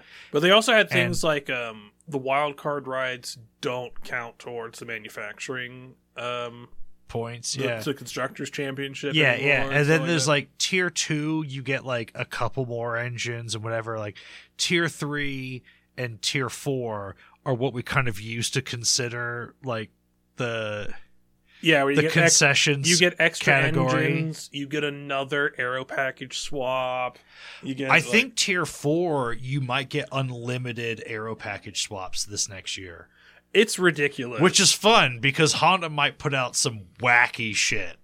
I think they also get extra tires as well. They do. Like it's yeah. So now there's no such thing as going from like. Basically, there's like 3 tiers you go through until it's essentially no concessions, right? Like, it's just there's the concessions is in 4 categories. So 1 is essentially no concessions. 2 is really the same thing, but 3 and 4. So remember, like, teams used to celebrate when they lost concessions? Yeah. Under these new rules, there's no real moment for that, but there is like, oh, we go from tier 3 to tier 2. But that's not really the same as no concessions to, concessions and no concessions. But yeah, Honda and Yamaha, I believe, are both in tier 4, the lowest group. So let's expect Honda and Yamaha to throw some weird shit out there. I think, I don't remember this, but there may even be a thing. I shouldn't even say this because I didn't read into it enough, but the way the wild card rides work, they may even get to put a wild card rider out there when they have both their regular riders. Like just produce a third bike for more data. Mm. So we may see something where there's like Quartararo, Mir, and Cal Crutchlow out there on Yamahas. Mm-hmm. Also, it's a weird thing because the concessions, apparently Valentino Rossi's talking with Yamaha again, and in 2025, VR46 might run Yamahas. Mm-hmm. And because of the new structure that's going to level the playing field a little bit, he's sort of a little bit more like, we could go back to Yamaha. Like... No one has a closer relationship with Yamaha than Valentino Rossi. Mm-hmm. Like he was to Yamaha what Marc Marquez was to Repsol. Yeah. Honda. Speaking of, I don't know. We got to roll through. I was about to go into the whole more about the testing and the Marquez brothers, but we got to roll through emails. So we got an email from Jay who decided to post a picture showing that there were stacks of the Henry Hoover at his local appliance store. Also, embarrassing, revealing the fact that he is Essex white trash. Should have left that out. Again, we lived in Bishop Stortford, which culturally was not Essex, but there's no way to live closer to Essex. We were on the front lines. Yeah. I spent many an evening in Harlow. Oh my god, what a shithole. Or Ware. No, Harlow is a shithole, but Ware is an extra shithole. Okay? Where is straight up dangerous compared to Harlow? Harlow at least has a police presence, right? That's true, yeah. What a It's fucking weird though because dystopian Essex nightmare. in general is actually quite posh. It's just that the section of Essex that we were close to is the shitty part of Essex. That's true, yeah. There's actually we can't really talk that much shit about Essex because in general Essex is actually quite nice, but yeah. not West Essex. Not our exposure. Not our exposure, which is Harlow and its various adjacent slums. Okay. Want to go to a weird themed, overpriced, dangerous nightclub? Harlow's got you covered. Right? All right. So this one is from Davis, who says, he's linked a picture. I don't remember this.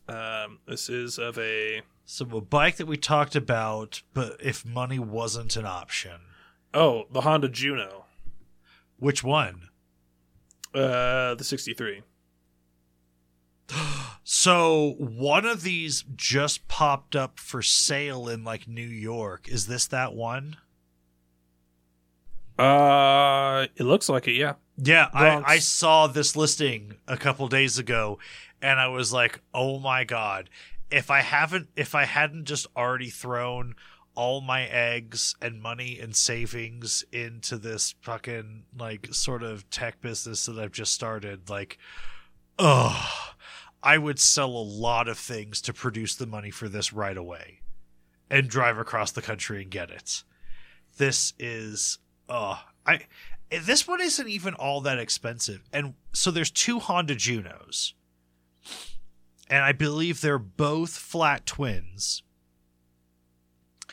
And so there's one that predates this from the 50s that almost looks like a miniature, like if a Honda Goldwing was a 1950 scooter.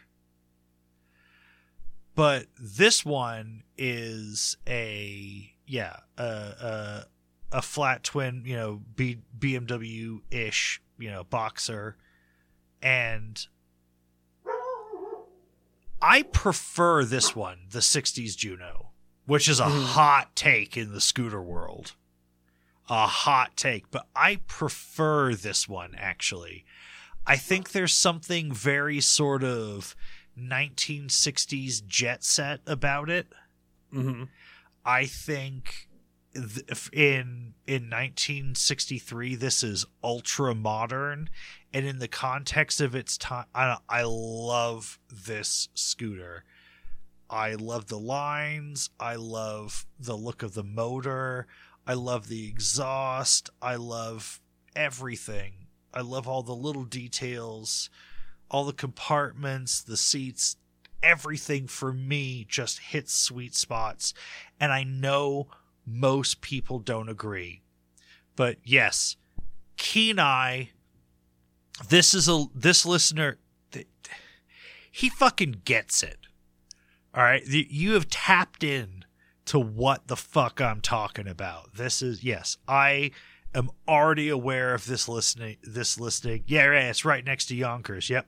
I'm already aware of this listing, and I've already cried myself to sleep because I can't have it. Mm-hmm. Oh. All right, so we got another email from Joss saying, I have not looked into this at all yet, but at some point I will. He said, guys, please have a chat about Jigsaw on YouTube. Jesus Christ, that's a rabbit hole right there. Yeah, I haven't looked at this either. We're going to have to. We'll check it out at some points. I have to assume that Jigsaw is guilty of a lot of Jigsawism and R6 behavior. Just looking at his thumbnails, that is definitely the case.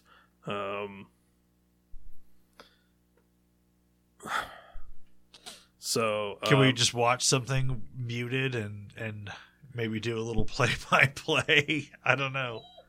Yeah, so looking at some of the titles of his videos, what kind of gas mileage do you get at 180 miles an hour? The answer is none.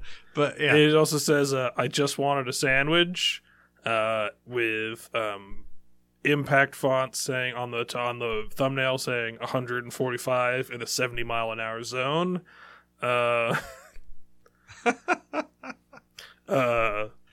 Another video titled "Speed Limit Tutorial."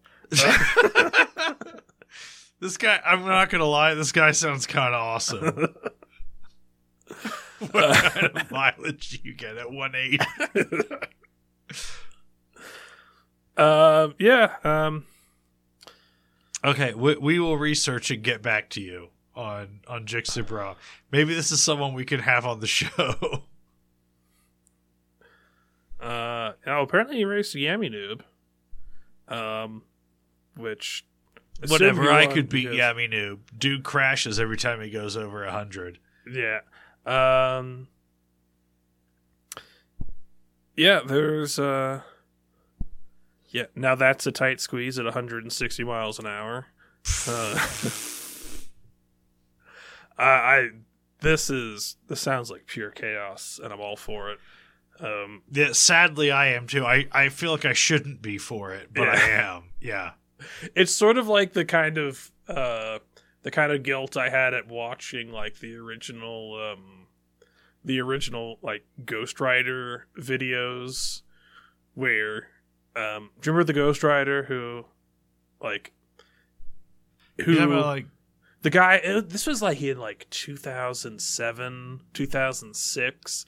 There was a guy who like posted videos to Google Video of like him finding cops, getting them to chase him, and then running from the cops.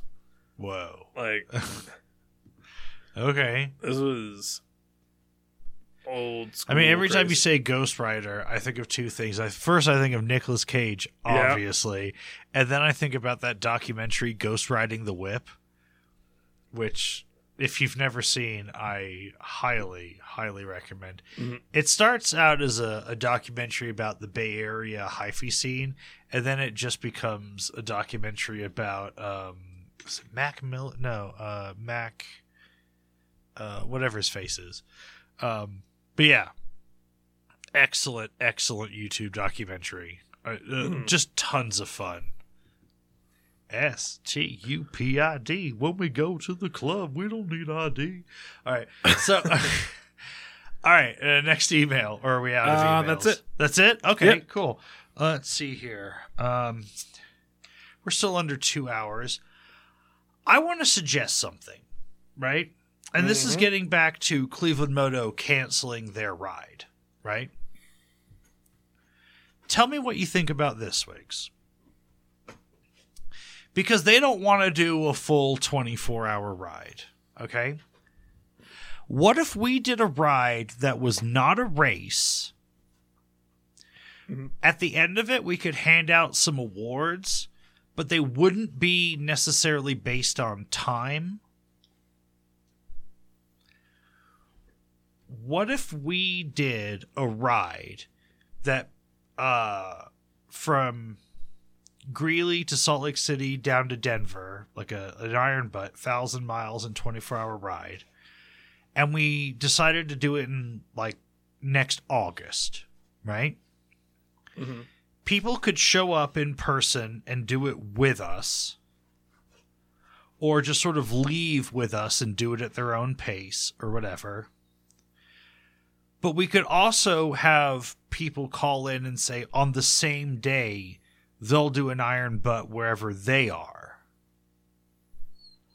And this would be a good use for actually using the Instagram for the show, right?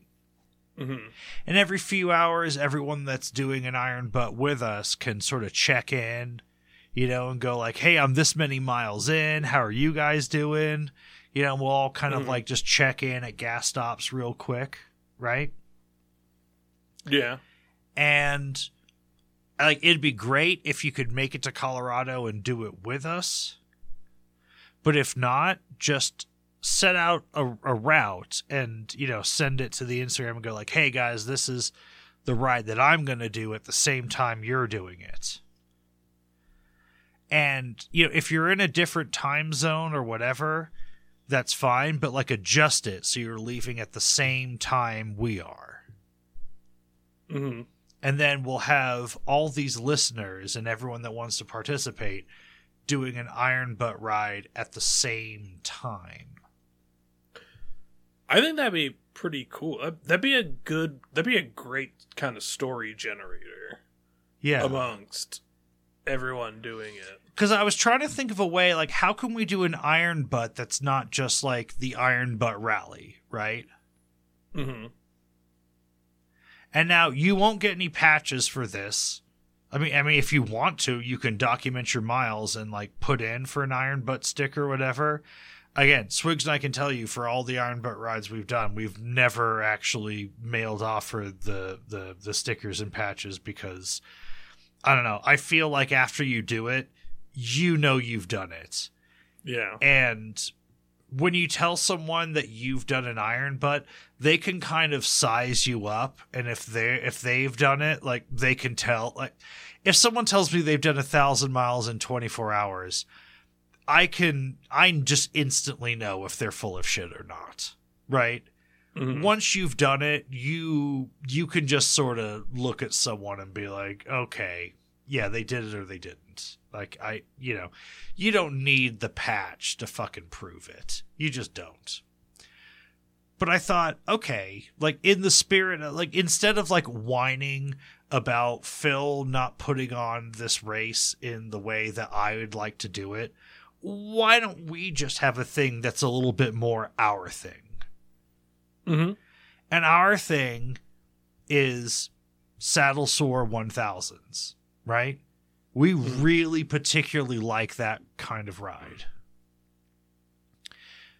So what if we do the A to A, right?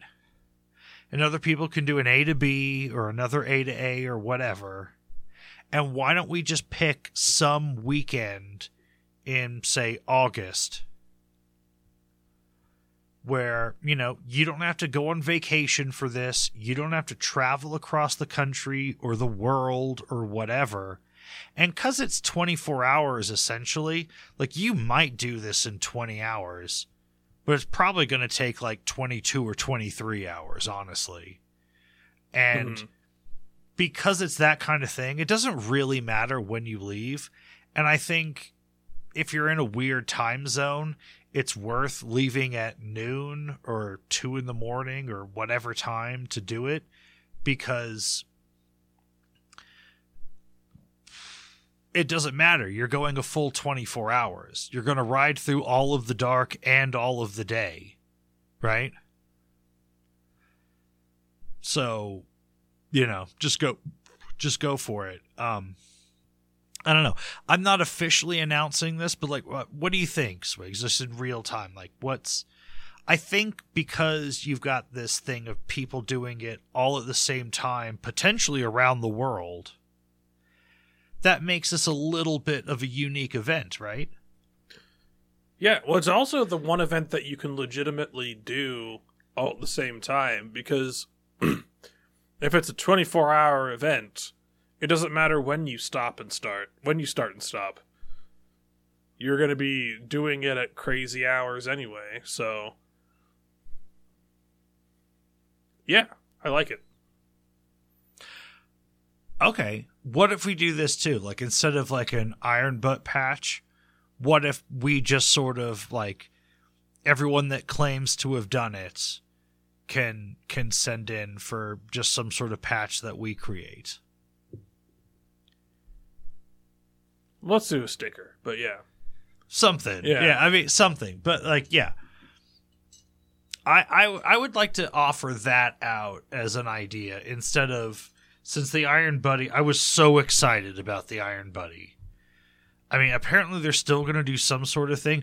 Also, I have to bring this up. Phil saying it was 2 different, like, 12-hour races or whatever. Through their cowardice, they don't realize that they've actually put themselves at risk of losing twice. Because, well, so it was going to be a 4-man team, right? So everyone was only going to have to do 6 hours. Mm-hmm. Now 2 people have to do 12 hours.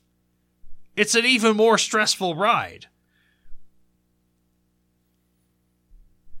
Yeah. So we're guaranteed to win even more, right? If we show up for these 2 12-hour rides, I'll do one, you do the other, and we're just going to win them both.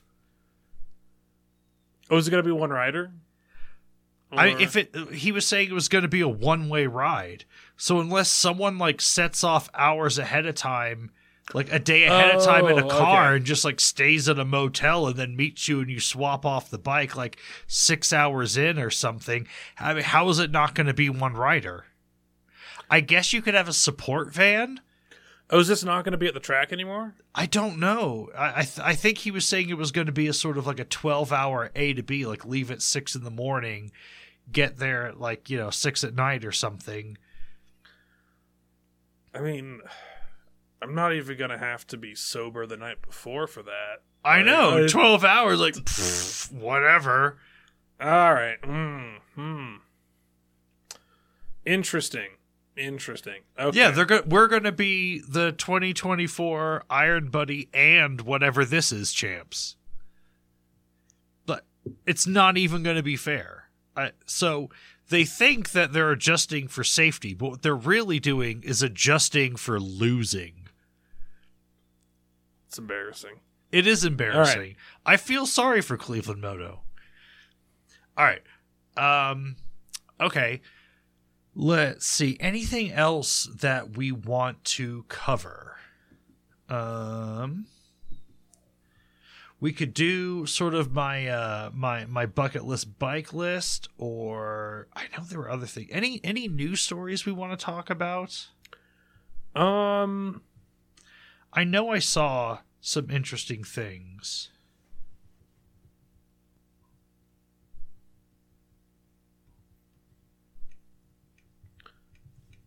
Not off the top of my head. Let me see here. So I saw some things. Let me try to find them. So news stories of note. So CF Moto is putting out a 675 triple that's supposed to be over 100 horsepower and over 50 foot-pounds of torque and kind of get into the super sport category.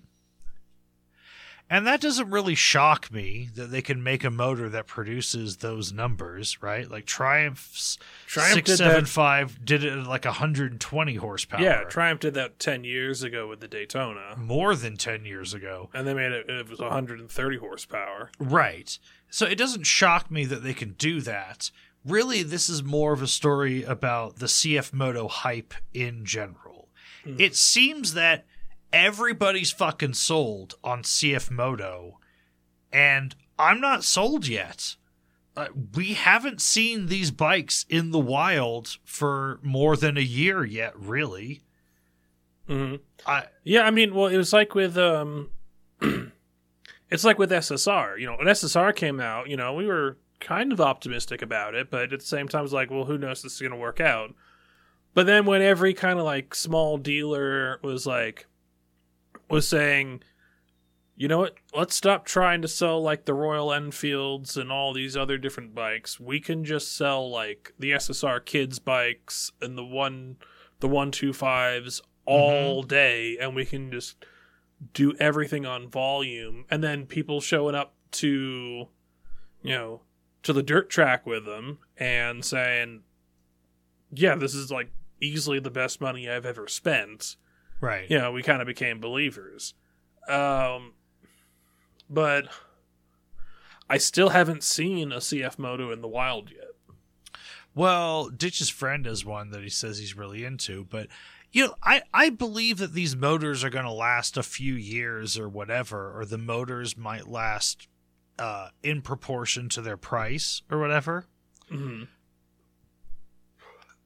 My thing is that I've heard people say, oh, these are put together well. I've been up close on these bikes. The fit and finish is not good. The plastics are obviously cheap, and they're obviously going to deteriorate fast. These bikes, like, if you have one of these in an apartment, and even if you just, like, park them not in a garage or not out in the open, but, like, under an apartment, like, you know, covered parking spot, but, you know, still kind of open. Looking at the finish we saw at MotoGP, I was like, whatever color you chose when you bought your bike, your CF Moto is going to be yellow in like 5 years. Right. Yeah, unless these motorcycles sleep in a hyperbaric chamber. There's going to be some... Yeah.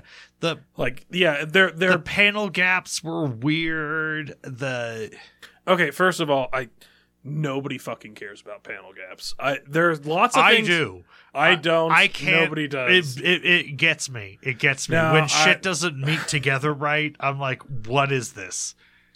I mean, the biggest thing for me was just looking at the plastics and the finish on it. It was like, this is not something that anybody else uses, and I do not trust this to stand up at all. Right. I think there are 80s, not the CRF. What was the 80s Honda? There were a lot of the them. air-cooled dirt bikes. The XRs. The XRs. Yeah, like, the XR plastics are going to hold up decades longer. They're going to be, in like 5 years, they're going to be XRs with plastics that look better than like 2023 CF Motos. Yeah. I don't know what these forks are. Like, how long are these fork seals gonna, like, you know, is this, like, you're gonna have to rebuild these forks every 5 fucking, like, years? Well, I mean, you should anyway, I guess, in a sense. But, like, you know, like, every 2 years are these forks gonna start, like, leaking? You know, how quickly are the shocks gonna wear out? I mean, you know, sprockets and chains could be made, they're gonna be made out of cheese. But, you know, you can replace those with better ones, obviously. Are you going to be checking valves like you would on an 80s or 90s motorcycle? Yeah, what's the service interval on these valve adjustments? Is it 10,000 miles? Is it 3,000 miles? Like, the thing about me, like, I'm ready to believe that these bikes are just fine. But everybody seems to be on board with this shit. And I'm like, why? You can't be on board this quick without... like the Misfits, for example. Like, all of them that I... Like, when I went to California and when we were at... Vintage Day, they're like, oh my god, these CF Motos, they're gonna change everything. It's like the new Honda, like Honda in the 60s and 70s. This is CF Moto. I'm like, slow your roll. They just really hit shores in meaningful numbers. Sure that you've been able to buy them for like a decade, but like, have you seen the CF Motos that were for sale 10 years ago? Hot garbage.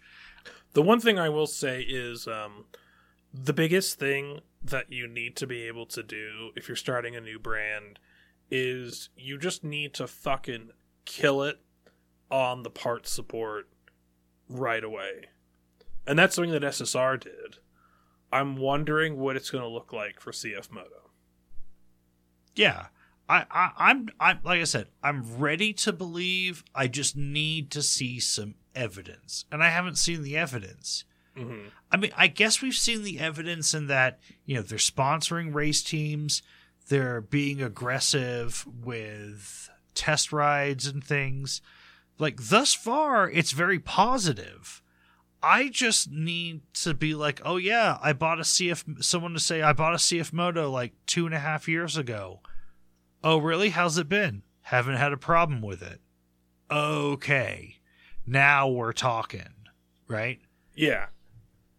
I'm just not going to be an early adopter to a Chinese brand. I don't care how weird or like whatever that sounds. I'm just not going to be. You know, we were cautious. We were optimistic, but cautiously optimistic about SSR, which was a Chinese brand. But I don't know. They kind of showed us the goods. And I mean, they fucking sold a lot of those fucking things, and people in general are happy. Is it a brand you're gonna like hang your hat on? Fuck no. But I mean, you know, did they deliver? Like, hey, for the price of one like $450, you can deck out the whole family with dirt bikes. Yeah, they've delivered on that, right?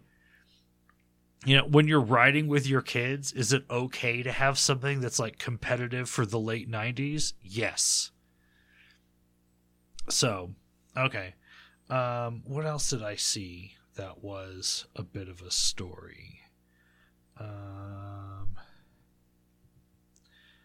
Let's see. Kimco's got some sort of like tracker thing for anti-theft, whatever. I mean, that's great, but oh, the CBR 600RR, at least in Europe, is getting winglets.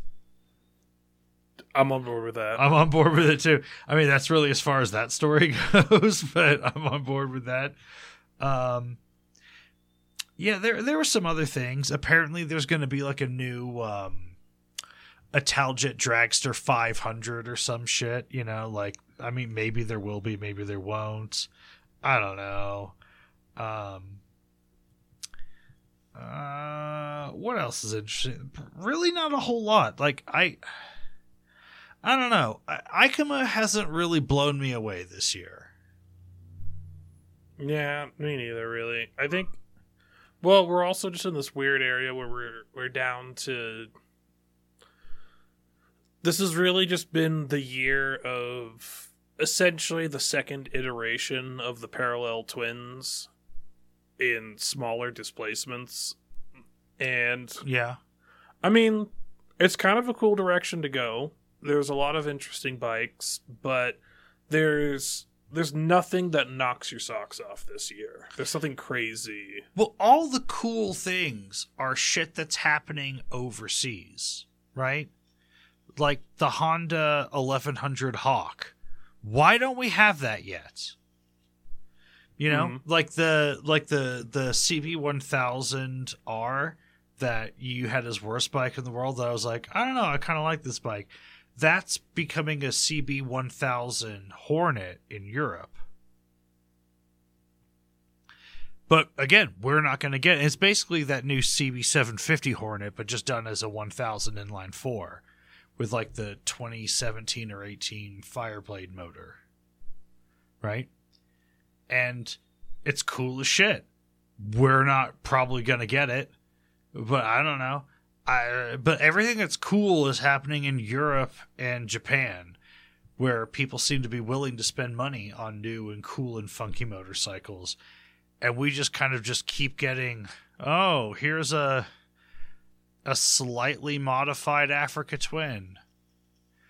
Okay, we'll give you a Transalp in a year or something. I don't know. But I don't know. I just can't get my dick hard about a Transalp. I don't know what it is. I just can't. Again, this is why we need a new adventure race series. We need like a Baja style race. We need instead of like a Dakar, we need a Pan American ADV. Yeah, we need a Pan America ADV. Like, it'd be even better if it like started in California and like went up through the upper like or BDR ADV or no, we need the Trans America Trail Race. Yeah, if we could have an unbroken race where like every start was the finish of the last race and it just circled the U.S. Which is coast to coast. Or coast to coast would work as well. I'm good with the coast to coast. Go west to east the first year. Go east to west the second year. Like, have Swigs, the back road Cannonball. Ooh. Just no public roads allowed. No public roads allowed. No public paved roads allowed. Oh. Yeah. That's good. Again, you can still sell like seats for. You can sell campsites as seats for it, and all that, have people set off in different stages over the hour, so as you camp out or whatever, there's bikes going by all day. Yeah, we need the American. Every landowner across that is going to be like, "Fuck yeah! It'll make so much money." Yeah, it's just to sell the parking and the campsites and everything to those people along the way. Like, especially like if you're like a farmer and you can sell rights to like film on your land and stuff. Oh my god, yes.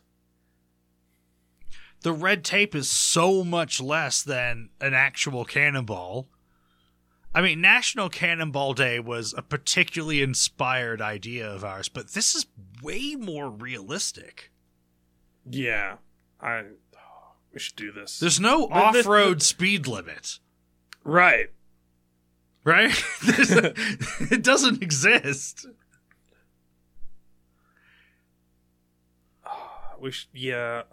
You just need, you need to sign a lot of private landowner contracts and all that, but I feel this is doable, because all you have to say to them is like, yeah, like, 300 bikes are going to come through in one day, and they're like gonna dig a bit of a channel into your grassland or whatever, but look how much fucking money you're going to make.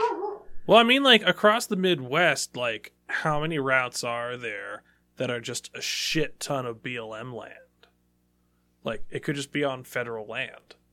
Huge portions of it, but inevitably it's going to have to go through some sort of public land. But I feel like there's a lot of public landowners that are just going to be down on this. You mean private land? Sorry, that's what I meant. Private landowners that are going to be down for this. Just be like, oh yeah, it's my land. This is a way to make money off of my land. Mm-hmm. There's a Trans-America Trail already of people who are supposedly cool with you just riding through their land. Mm-hmm. So why not one day that's a fucking race? Yeah, it's a complicated thing that you've got to go through like every individual landowner and get them to sign off on it. But especially once they see the fucking money, why not? There's already a dude that maintains a website that will sell you the current year's map in exchange for going through and getting all those people to agree that this is part of that trip. Like, get that dude that does that website and let's get a fucking race going. Because all you need is that trail. Like, how many bikes wide does this trail need to be, right? Right. Yeah, imagine... Well, also just imagine like all the companies that sell like the digital map stuff and everything for the Dakar. Imagine what it would be like to have this track, and it's going to be like, it has to be like meter perfect, where like you actually have to go between these two trees on the map. Like, yeah. Now there is a complicated thing in that you'll have to set like every certain amount of miles, like, every like, because this is the kind of thing that like off-road is going to take, like, you're going to have to break this up into at least 10, if not 20 different like checkpoints. Mm-hmm. And each checkpoint's going to have parking and like facilities for a truck to show up with, at least an easy up and everything to service the bikes and everything, and refuel and, like either trade off riders or the riders to sleep and whatever. But, the first year's probably not going to be too big. Right? But this could be such a... American motorsport really needs something like this. A spectacle, like a national spectacle like this, to reignite America's love with motorsport. Because America used to be one of the countries that was the most in love with motorsports. And now it's one of the least. Yeah. And that's so sad. NASCAR was like simultaneously one of the best and worst things to happen in motorsport in America, because it gave motorsport this unprecedented level of popularity for a couple decades, but then it made motorsport like sort of seem white trash. Mm. But it's weird because I've been to a NASCAR race. Like, yeah, there's some trashy people that show up, but the teams are like super professional teams. Like, the drivers are super professional. The whole thing is very technical, very involved, very costly, it's premier top level racing it's essentially like, oval track go-kart racing just taken to its logical conclusion. Mm-hmm. Like, much like IndyCar racing is, but they're closed wheel rather than open. But I don't understand why everyone's like, oh my god, fucking NASCAR. That's some fucking redneck bullshit. I would never be seen at a NASCAR race. I'm just too respectable a person. Fuck you. Go to a fucking NASCAR race. It is a grand old time. Okay? Do a little research. Watch a couple races on TV. Pick the riders that you like. I don't know. Look into some Instagrams or whatever. See who's got an attitude. See who thinks a lot of themselves. Who's a nice guy. Who's got a winning record. Who's an underdog. Understand that. Look up what the points are and like who's vying for the front. And then go to a NASCAR race and follow the cars. And there's an inherent drama there. Okay? Like all these people, there's all these like super fast converted Formula One fans. All that drama exists within NASCAR. And I don't know. I will always defend NASCAR, and people that want to hate on NASCAR just don't know what the fuck they're talking about. There's a reason it was so popular for so long. And maybe it's not going to be the dominant form of motorsports in America moving into the future. But god damn it. Like, burning fucking gasoline's American as fuck, okay? Why can't we have this? Like, why has it become, like, un-PC to like racing? Why has it become trashy to like racing? Racing's fucking awesome. You're combining racing with engines that go bang, right? Some people have this idea, like, so like Doug, right? Doug. He's super into basketball, especially college basketball, and he's like, well, but the machine's doing all the work, and I'm like, no, that's not true. The machine's made by people. So the work of the machine directly translates to how much effort the team in the garage has put in. It's a team sport. Mm-hmm. And then on top of that, you think riding a motorcycle at this level isn't athletic, Doug? Like, fuck you. Well, it's like, we're going back to the moon in a few years. Are we going to look at that spectacle and be like, I feel like the rocket's doing all the work? Like, no, yeah. We're not. We're not. Okay? That's a great way to put it. There's people on there. They've got to go through a lot of G-forces. They got to be well trained. They're putting their lives on the line. It's the same thing with racing. There's technical skill to it. There is this, the sort of chance that happens in the NFL on Sunday. There's all the grinding and the work that goes into it. There's all the engineering. It's the same thing. Like, yeah, BDR Cannonball. How could someone not be into that? I mean, every fucking dude in America and woman and child that's into riding dirt bikes or just riding like ATVs and shit off-road.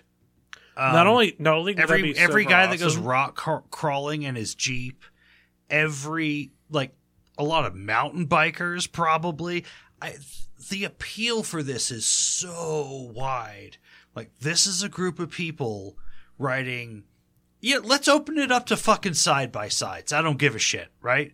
I mean, the side-by-sides are just going to lose to the 450 dirt bikes, the 250, the 110 dirt bikes by a lot. But whatever. Let the side-by-sides compete, you know? Let them have their fun too. And just off-road craziness, BDR, coast to coast. Well, especially with coast to coast, like, I want to say, because there aren't a bunch of people close to the northern border, and actually really in Arizona and like I would bet, because most of the people are on the coasts, but I feel like if you picked somewhat of a central route, something like 70 to 80% of the U.S. population is going to be within 300 miles of a race every day if you did this. Like, to somewhere they could just set up. Yeah, I mean, not if you're in Texas and not if you're in Montana, but, like, yeah, like a huge amount of the country, it don't have to travel that far. Yeah, it's a one-day trip to go set up and watch a race go by. And not only is it going to be... for like a whole 24 hours, too. And not only that, but it's going to be around, you know, people who are local to you. Like, people in your state or in neighboring states. It's going to be... You know, camp out, have fun. I mean, because the whole thing's going to be about, like, you know, hanging out at your camper and watching it on TV. But then when the category that you care about comes by, you know, you go up to like, you know, the gate and watch them go by like 20 feet away, right? Because it's essentially rally racing, right? Yeah. And I would love it if it was in, like, you know, the Australian tradition of rally racing where they let you stand so close you'll get hit by the cars if you're a dumbass. Yeah. Yeah. Well, if it's on private land, who's going to stop you? Yeah. Yeah, it's up to the landowner where the gate's set. Well, also, I mean, it'd be kind of like, you know, it'll be similar to, like, almost like, you know, like, World Rally Car, like, Class B, or like the Tour de France, where you just come out for the day. You know, right. You bring your coolers and... Yeah, because when you come out for the day to, like, watch Tour de France, right? Like, you're not, like, intensely following the race that day. Like, you've been intensely following every portion of the Tour de France up to that point. You'll watch the bicycles go by, and then you'll go home and get caught up on everything that happened that day. Right. You know? Yeah. Yeah, because you're following it intensely, you're following the points, you're following all the stories, and on that day, you're just there for the spectacle. Right. Yeah. Yeah, this would be the same way. And the way things are now, I'm already thinking about it because this year I've watched so much more MotoGP than I have in past years. For every single round this year, I have at least watched the second practice session and Q2 for every single class plus the races. And especially during the flyaways, a lot of the races I watched all of it. Mm-hmm. And last season, or this season and the season before, I watched all the testing and preseason stuff as well. And so this next year when we go, if I'm not actively in my seat for like P2 and Q2, you bet your ass, like come like 7 p.m, I'm gonna find some place, some camper or something, if we don't take an RV or something, to be sitting in front of a TV to like watch every lap of everything. Mm-hmm. So this is, yeah, in that kind of mindset, this is something that makes a lot of sense. Yeah, I don't know. I'm getting. How long is this episode now? We're like Oh, 2 hours 20. So it's long, but not ridiculously long yet. Yeah, we should end in a minute. But so we've come up with two amazing ideas here, Swigs. We've got our like worldwide iron butt, and we've got our Backroads. Our BDR Cannonball, which is never going to happen. But that doesn't mean it's not a genius idea. But, the worldwide Cannonball, if we could grow it to a certain number of people, we could eventually, give people patches or whatever and charge, like, $30 to do it towards some sort of charity or something, maybe. Mm-hmm. I don't know. But for right now, let's just say there's no cost. It's just some weekend in August. I don't know. Should we just say the first weekend in August? I don't think the first week in August is like any kind of... It's at least like a few weeks after 4th of July. Let's say the first Saturday in August right now. I don't think that interrupts with any major thing. But also, like, it's just a Saturday, right? You don't have to travel very far before or after it. It's just a 24-hour commitment on a day that most people have off. And let's say you work in a restaurant or something. It's enough time to just get that one day off.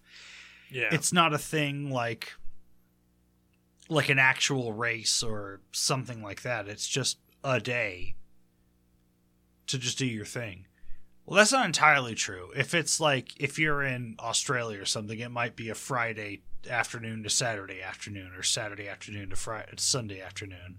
But you know what I'm saying. In general. Well, we're 7 hours behind, Zulu time. So maybe we set it up so that everyone has 24 hours during the weekend. From like midnight starting on Saturday to ending on Sunday, and then everyone has. I would say something like, what if we left at 6 a.m? So the earliest people would be leaving is 4 a.m. in California. That'd be the way to go, yeah. And then the latest people are leaving is in like New Zealand, realistically, which would be like Saturday evening. I don't know what the time difference is, but yeah, it'd be like Saturday evening. Yeah, but it would still happen within the weekend, and they could get home late Sunday, get some hours of sleep, and then go to work on Monday. Yeah. I think that's good. Yeah, we leave at 6 a.m. I'd rather leave at 4, but like whatever. Maybe we leave at 5 a.m. They can leave. You know what? Fuck them. They're in California. It's going to be fucking warmer throughout the night. In California, they can leave at 3 in the fucking morning. They're going to be just fine. I know, like, fucking Liza and the Misfits or whatever are going to be like, oh my God, it's past 10 at night. It's winter now. Like, fuck you. It's not that cold at night with the ocean breeze on the coast in California. It's just not. I know you tried to tell me it was like Arctic and I was going to freeze to fucking death. Wasn't that cold. It was just fine. Yeah. All right. Okay. I think we're good to end this episode. I think this has been a good one. It wasn't like, our funniest or wildest episode, but I feel like we made a lot of like great points and we covered a lot of ground. Discoveries and covered a lot of ground. All right. So let me make sure. We're probably going to get some bullshit on sound effects commercials. Yeah. Not too bad. All right. Let's do the outro. You ready? Let's do it. And I don't want to die. I just want to ride on my motorcycle. Cole.